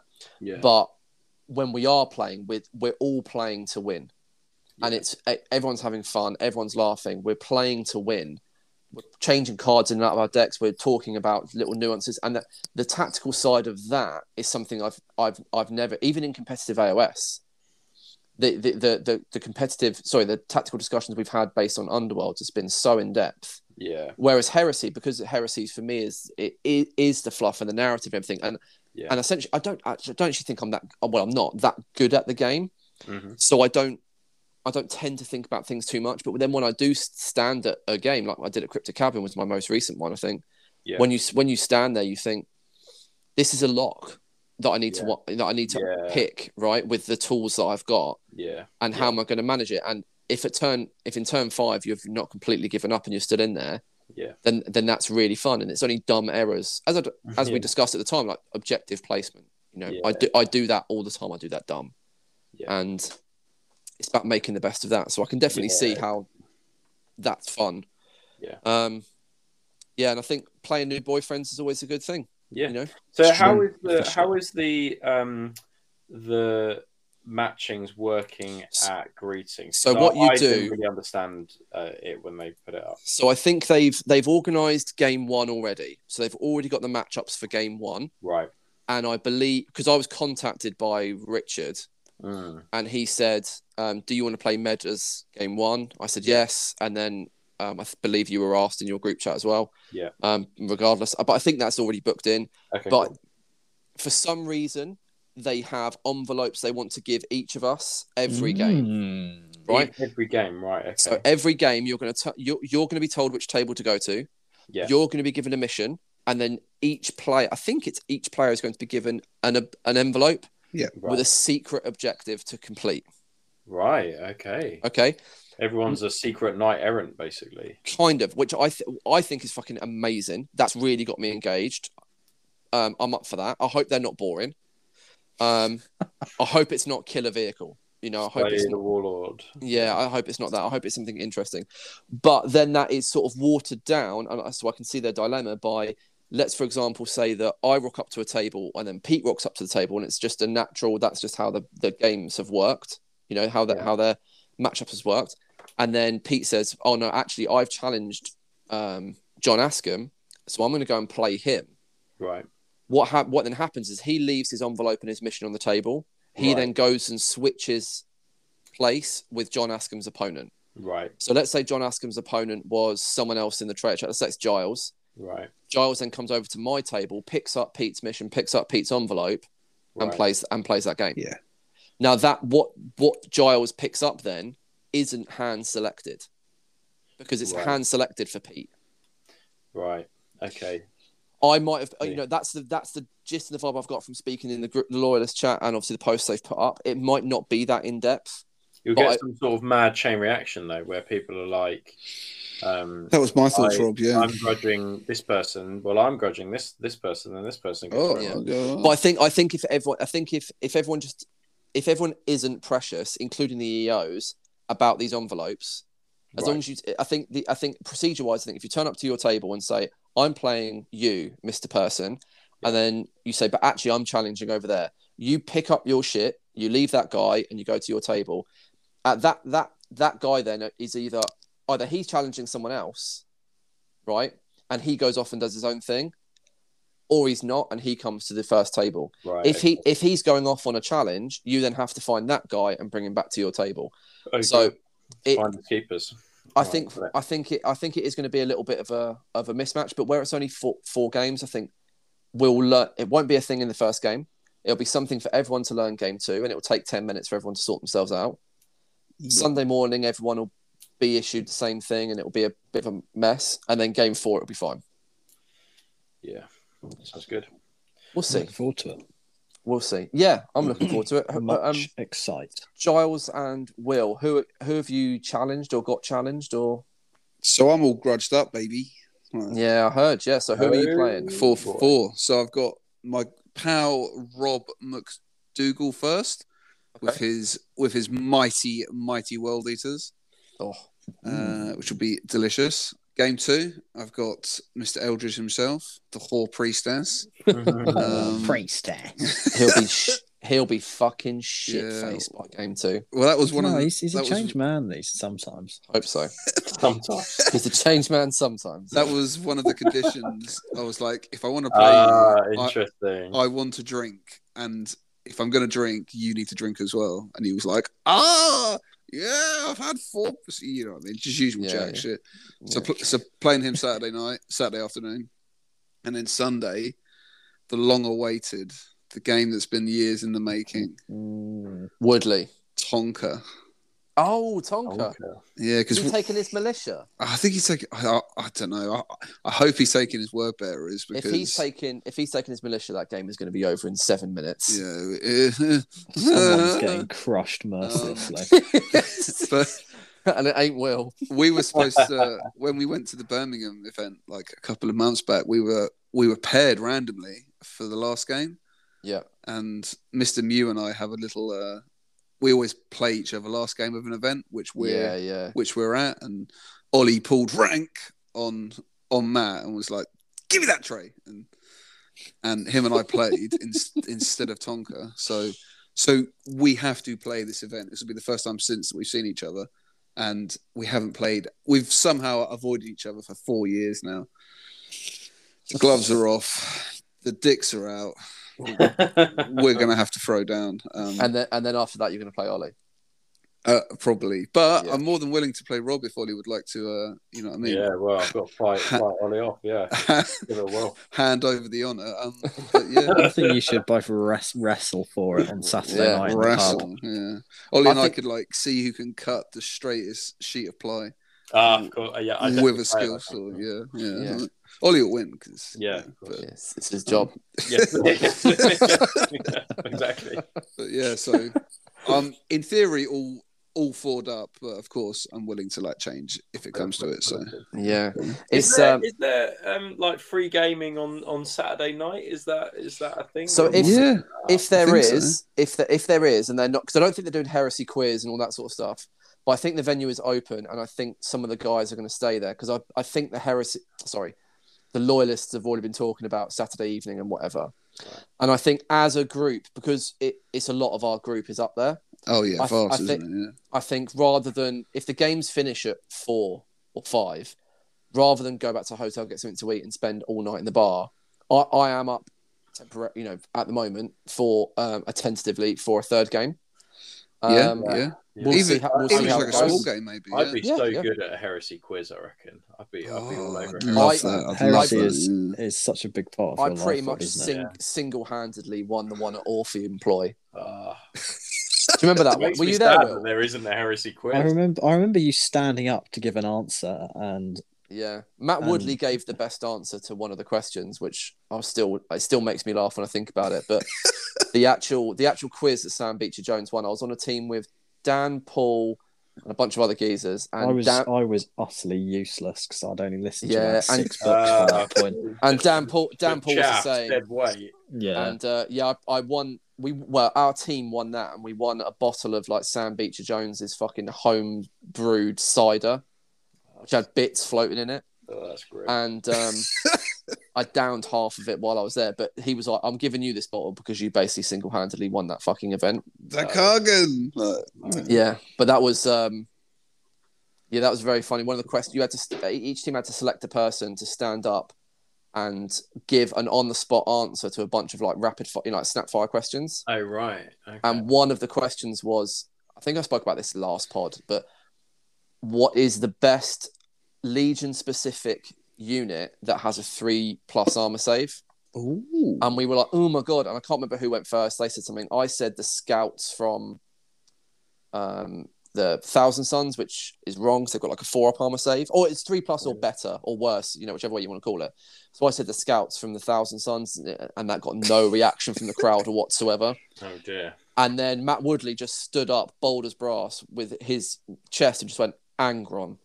Oh yes! And literally the whole the crowd went wild. Literally everyone was just like, that motherfucker's right. And I was nearly prepared to give him the whole quiz on the basis of that answer. But that's excellent. Yeah. But that would be cool. Maybe that's something we could do at another event, Rob, or even at the weekend that we could do. There's loads of people there. Why don't we compile a heresy game show, and it's actually a heresy off between Tom and Rob? Yeah, to a series of pre-prepared questions. I'm happy to present it. I think if it's based on useless facts. Pursuit, I like it. Yeah. We can even be like the weakest link, but in the 31st millennium. I think we could do that, Rob. I think so. I think it'd be good actually. It'd be great content for the pod, if nothing else. Yeah. Everyone's going to have Primarchs as well, so we could do like a Royal Rumble. That would be quite cool. If like people are up for it, I'm looking forward to definitely putting the Khan through his paces, right? I mean, that would be quite cool. I think. Well, I mean, he's getting a double run out because despite any sort of PR shenanigans that Greetings have had about the state of the Khan, he is appearing in both forms. He is coming on foot, and there is a mounted version of him coming as well. Also on foot, but but at least got the bike on the model. Yeah, I know. There is a bike now. There is a bike on the base, which I'm absolutely fine with. That's more than fine with me. Yeah, it's fine. I concur. Yeah. But what's going to be interesting is that list that he's bringing it in is not Chagorian Brotherhood. It's not Chog Bros, is it? No, so it's going to be very interesting to see how he does in that. It is Chog Bros. Is it? It's Recon Company. No, it's not. It's Chog Bros. Yeah. Oh, okay. I mean, it's got chaplains in it, so I'm already bored. Yeah, it's fucking out of horseshit, isn't it? Yeah. I asked him. I think I said I asked him what chaplains. When the chat was very first started, I said, "Where did you get a chaplain from in the White Scars?" Because they didn't know the outcome of the Council on Nicaea, so they never had the edicts. So they never enforced it with chaplains. And he was just like, "Nah, they had them." And I was like, okay, cool.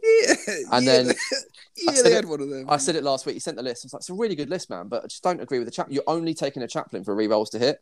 And he's like, I just see them as... Why else would you take a chaplain? I just see them as storm seers. And I was like, then take a storm seer. And he was like, well, no, I want a chaplain. Okay, fine. Every rolls with divination, mate. That's the way to work. Well, I've got divination and I'm definitely taking prescience. Son, yeah. I'll get it for free.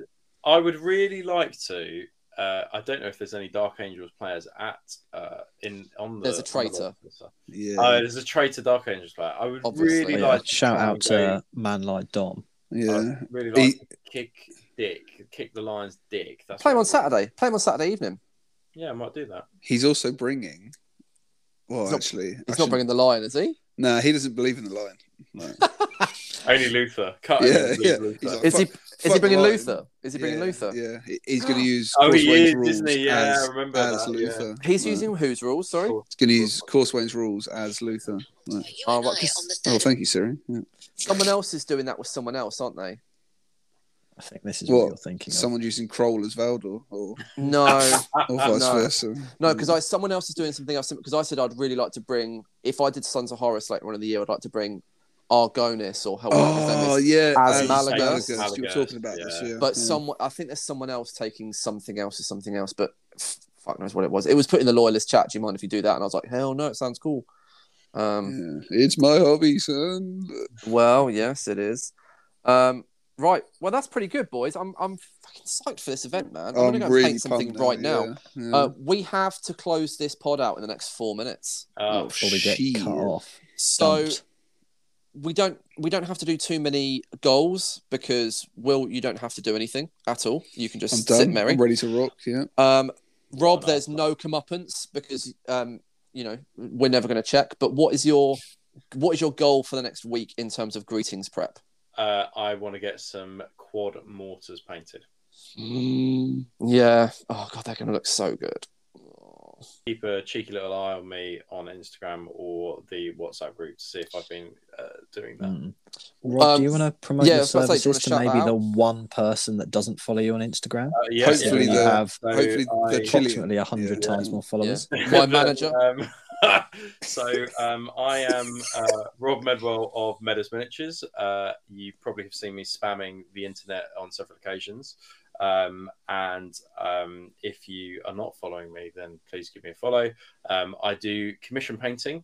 I currently do that as a side, kind of a side hustle to my main job, but that may be or may not be changing in the near future, but more updates to come about that. If you want a commission this year done, tough luck. You'll have to wait till next year because I'm fully booked now. So if you've cast prescience on yourself and you can predict what Heresy 2.0 looks like in 2023, and you want to book Rob up, and you want to say, I'm going to book you in for a whole load of Assault Marines and Sakarans because you know they're going to go plastic next year. Yeah. Do it now.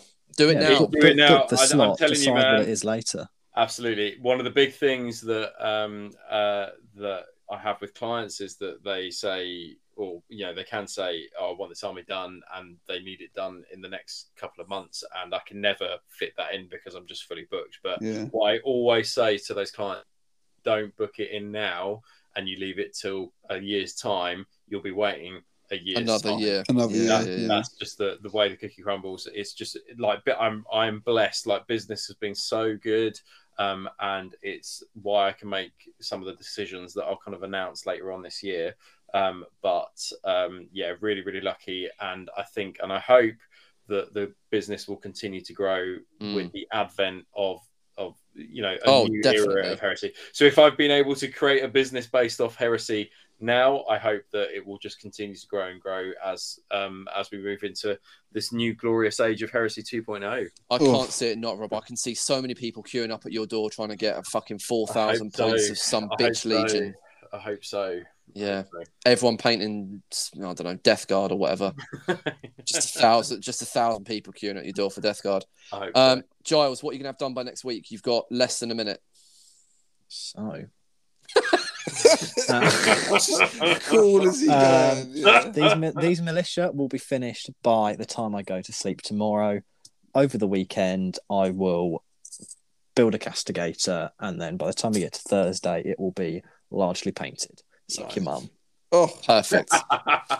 Absolutely perfect. Is there any news on the OnlyFans as well, Giles, or are we going to be waiting for that? It's coming, but we're going to get cut off, so we'll have to save that till next week. But thank you very much, everyone, for listening. I love you very much, and thanks for joining us, Rob. No worries. Yeah, thank you, Rob. Sir, it was a pleasure. And all the best. And if you're coming to Greetings, look forward to seeing you there. If you're not, buy event tickets and come to another event sometime soon. Heresy lives. See you later, boys. Le Bye-bye.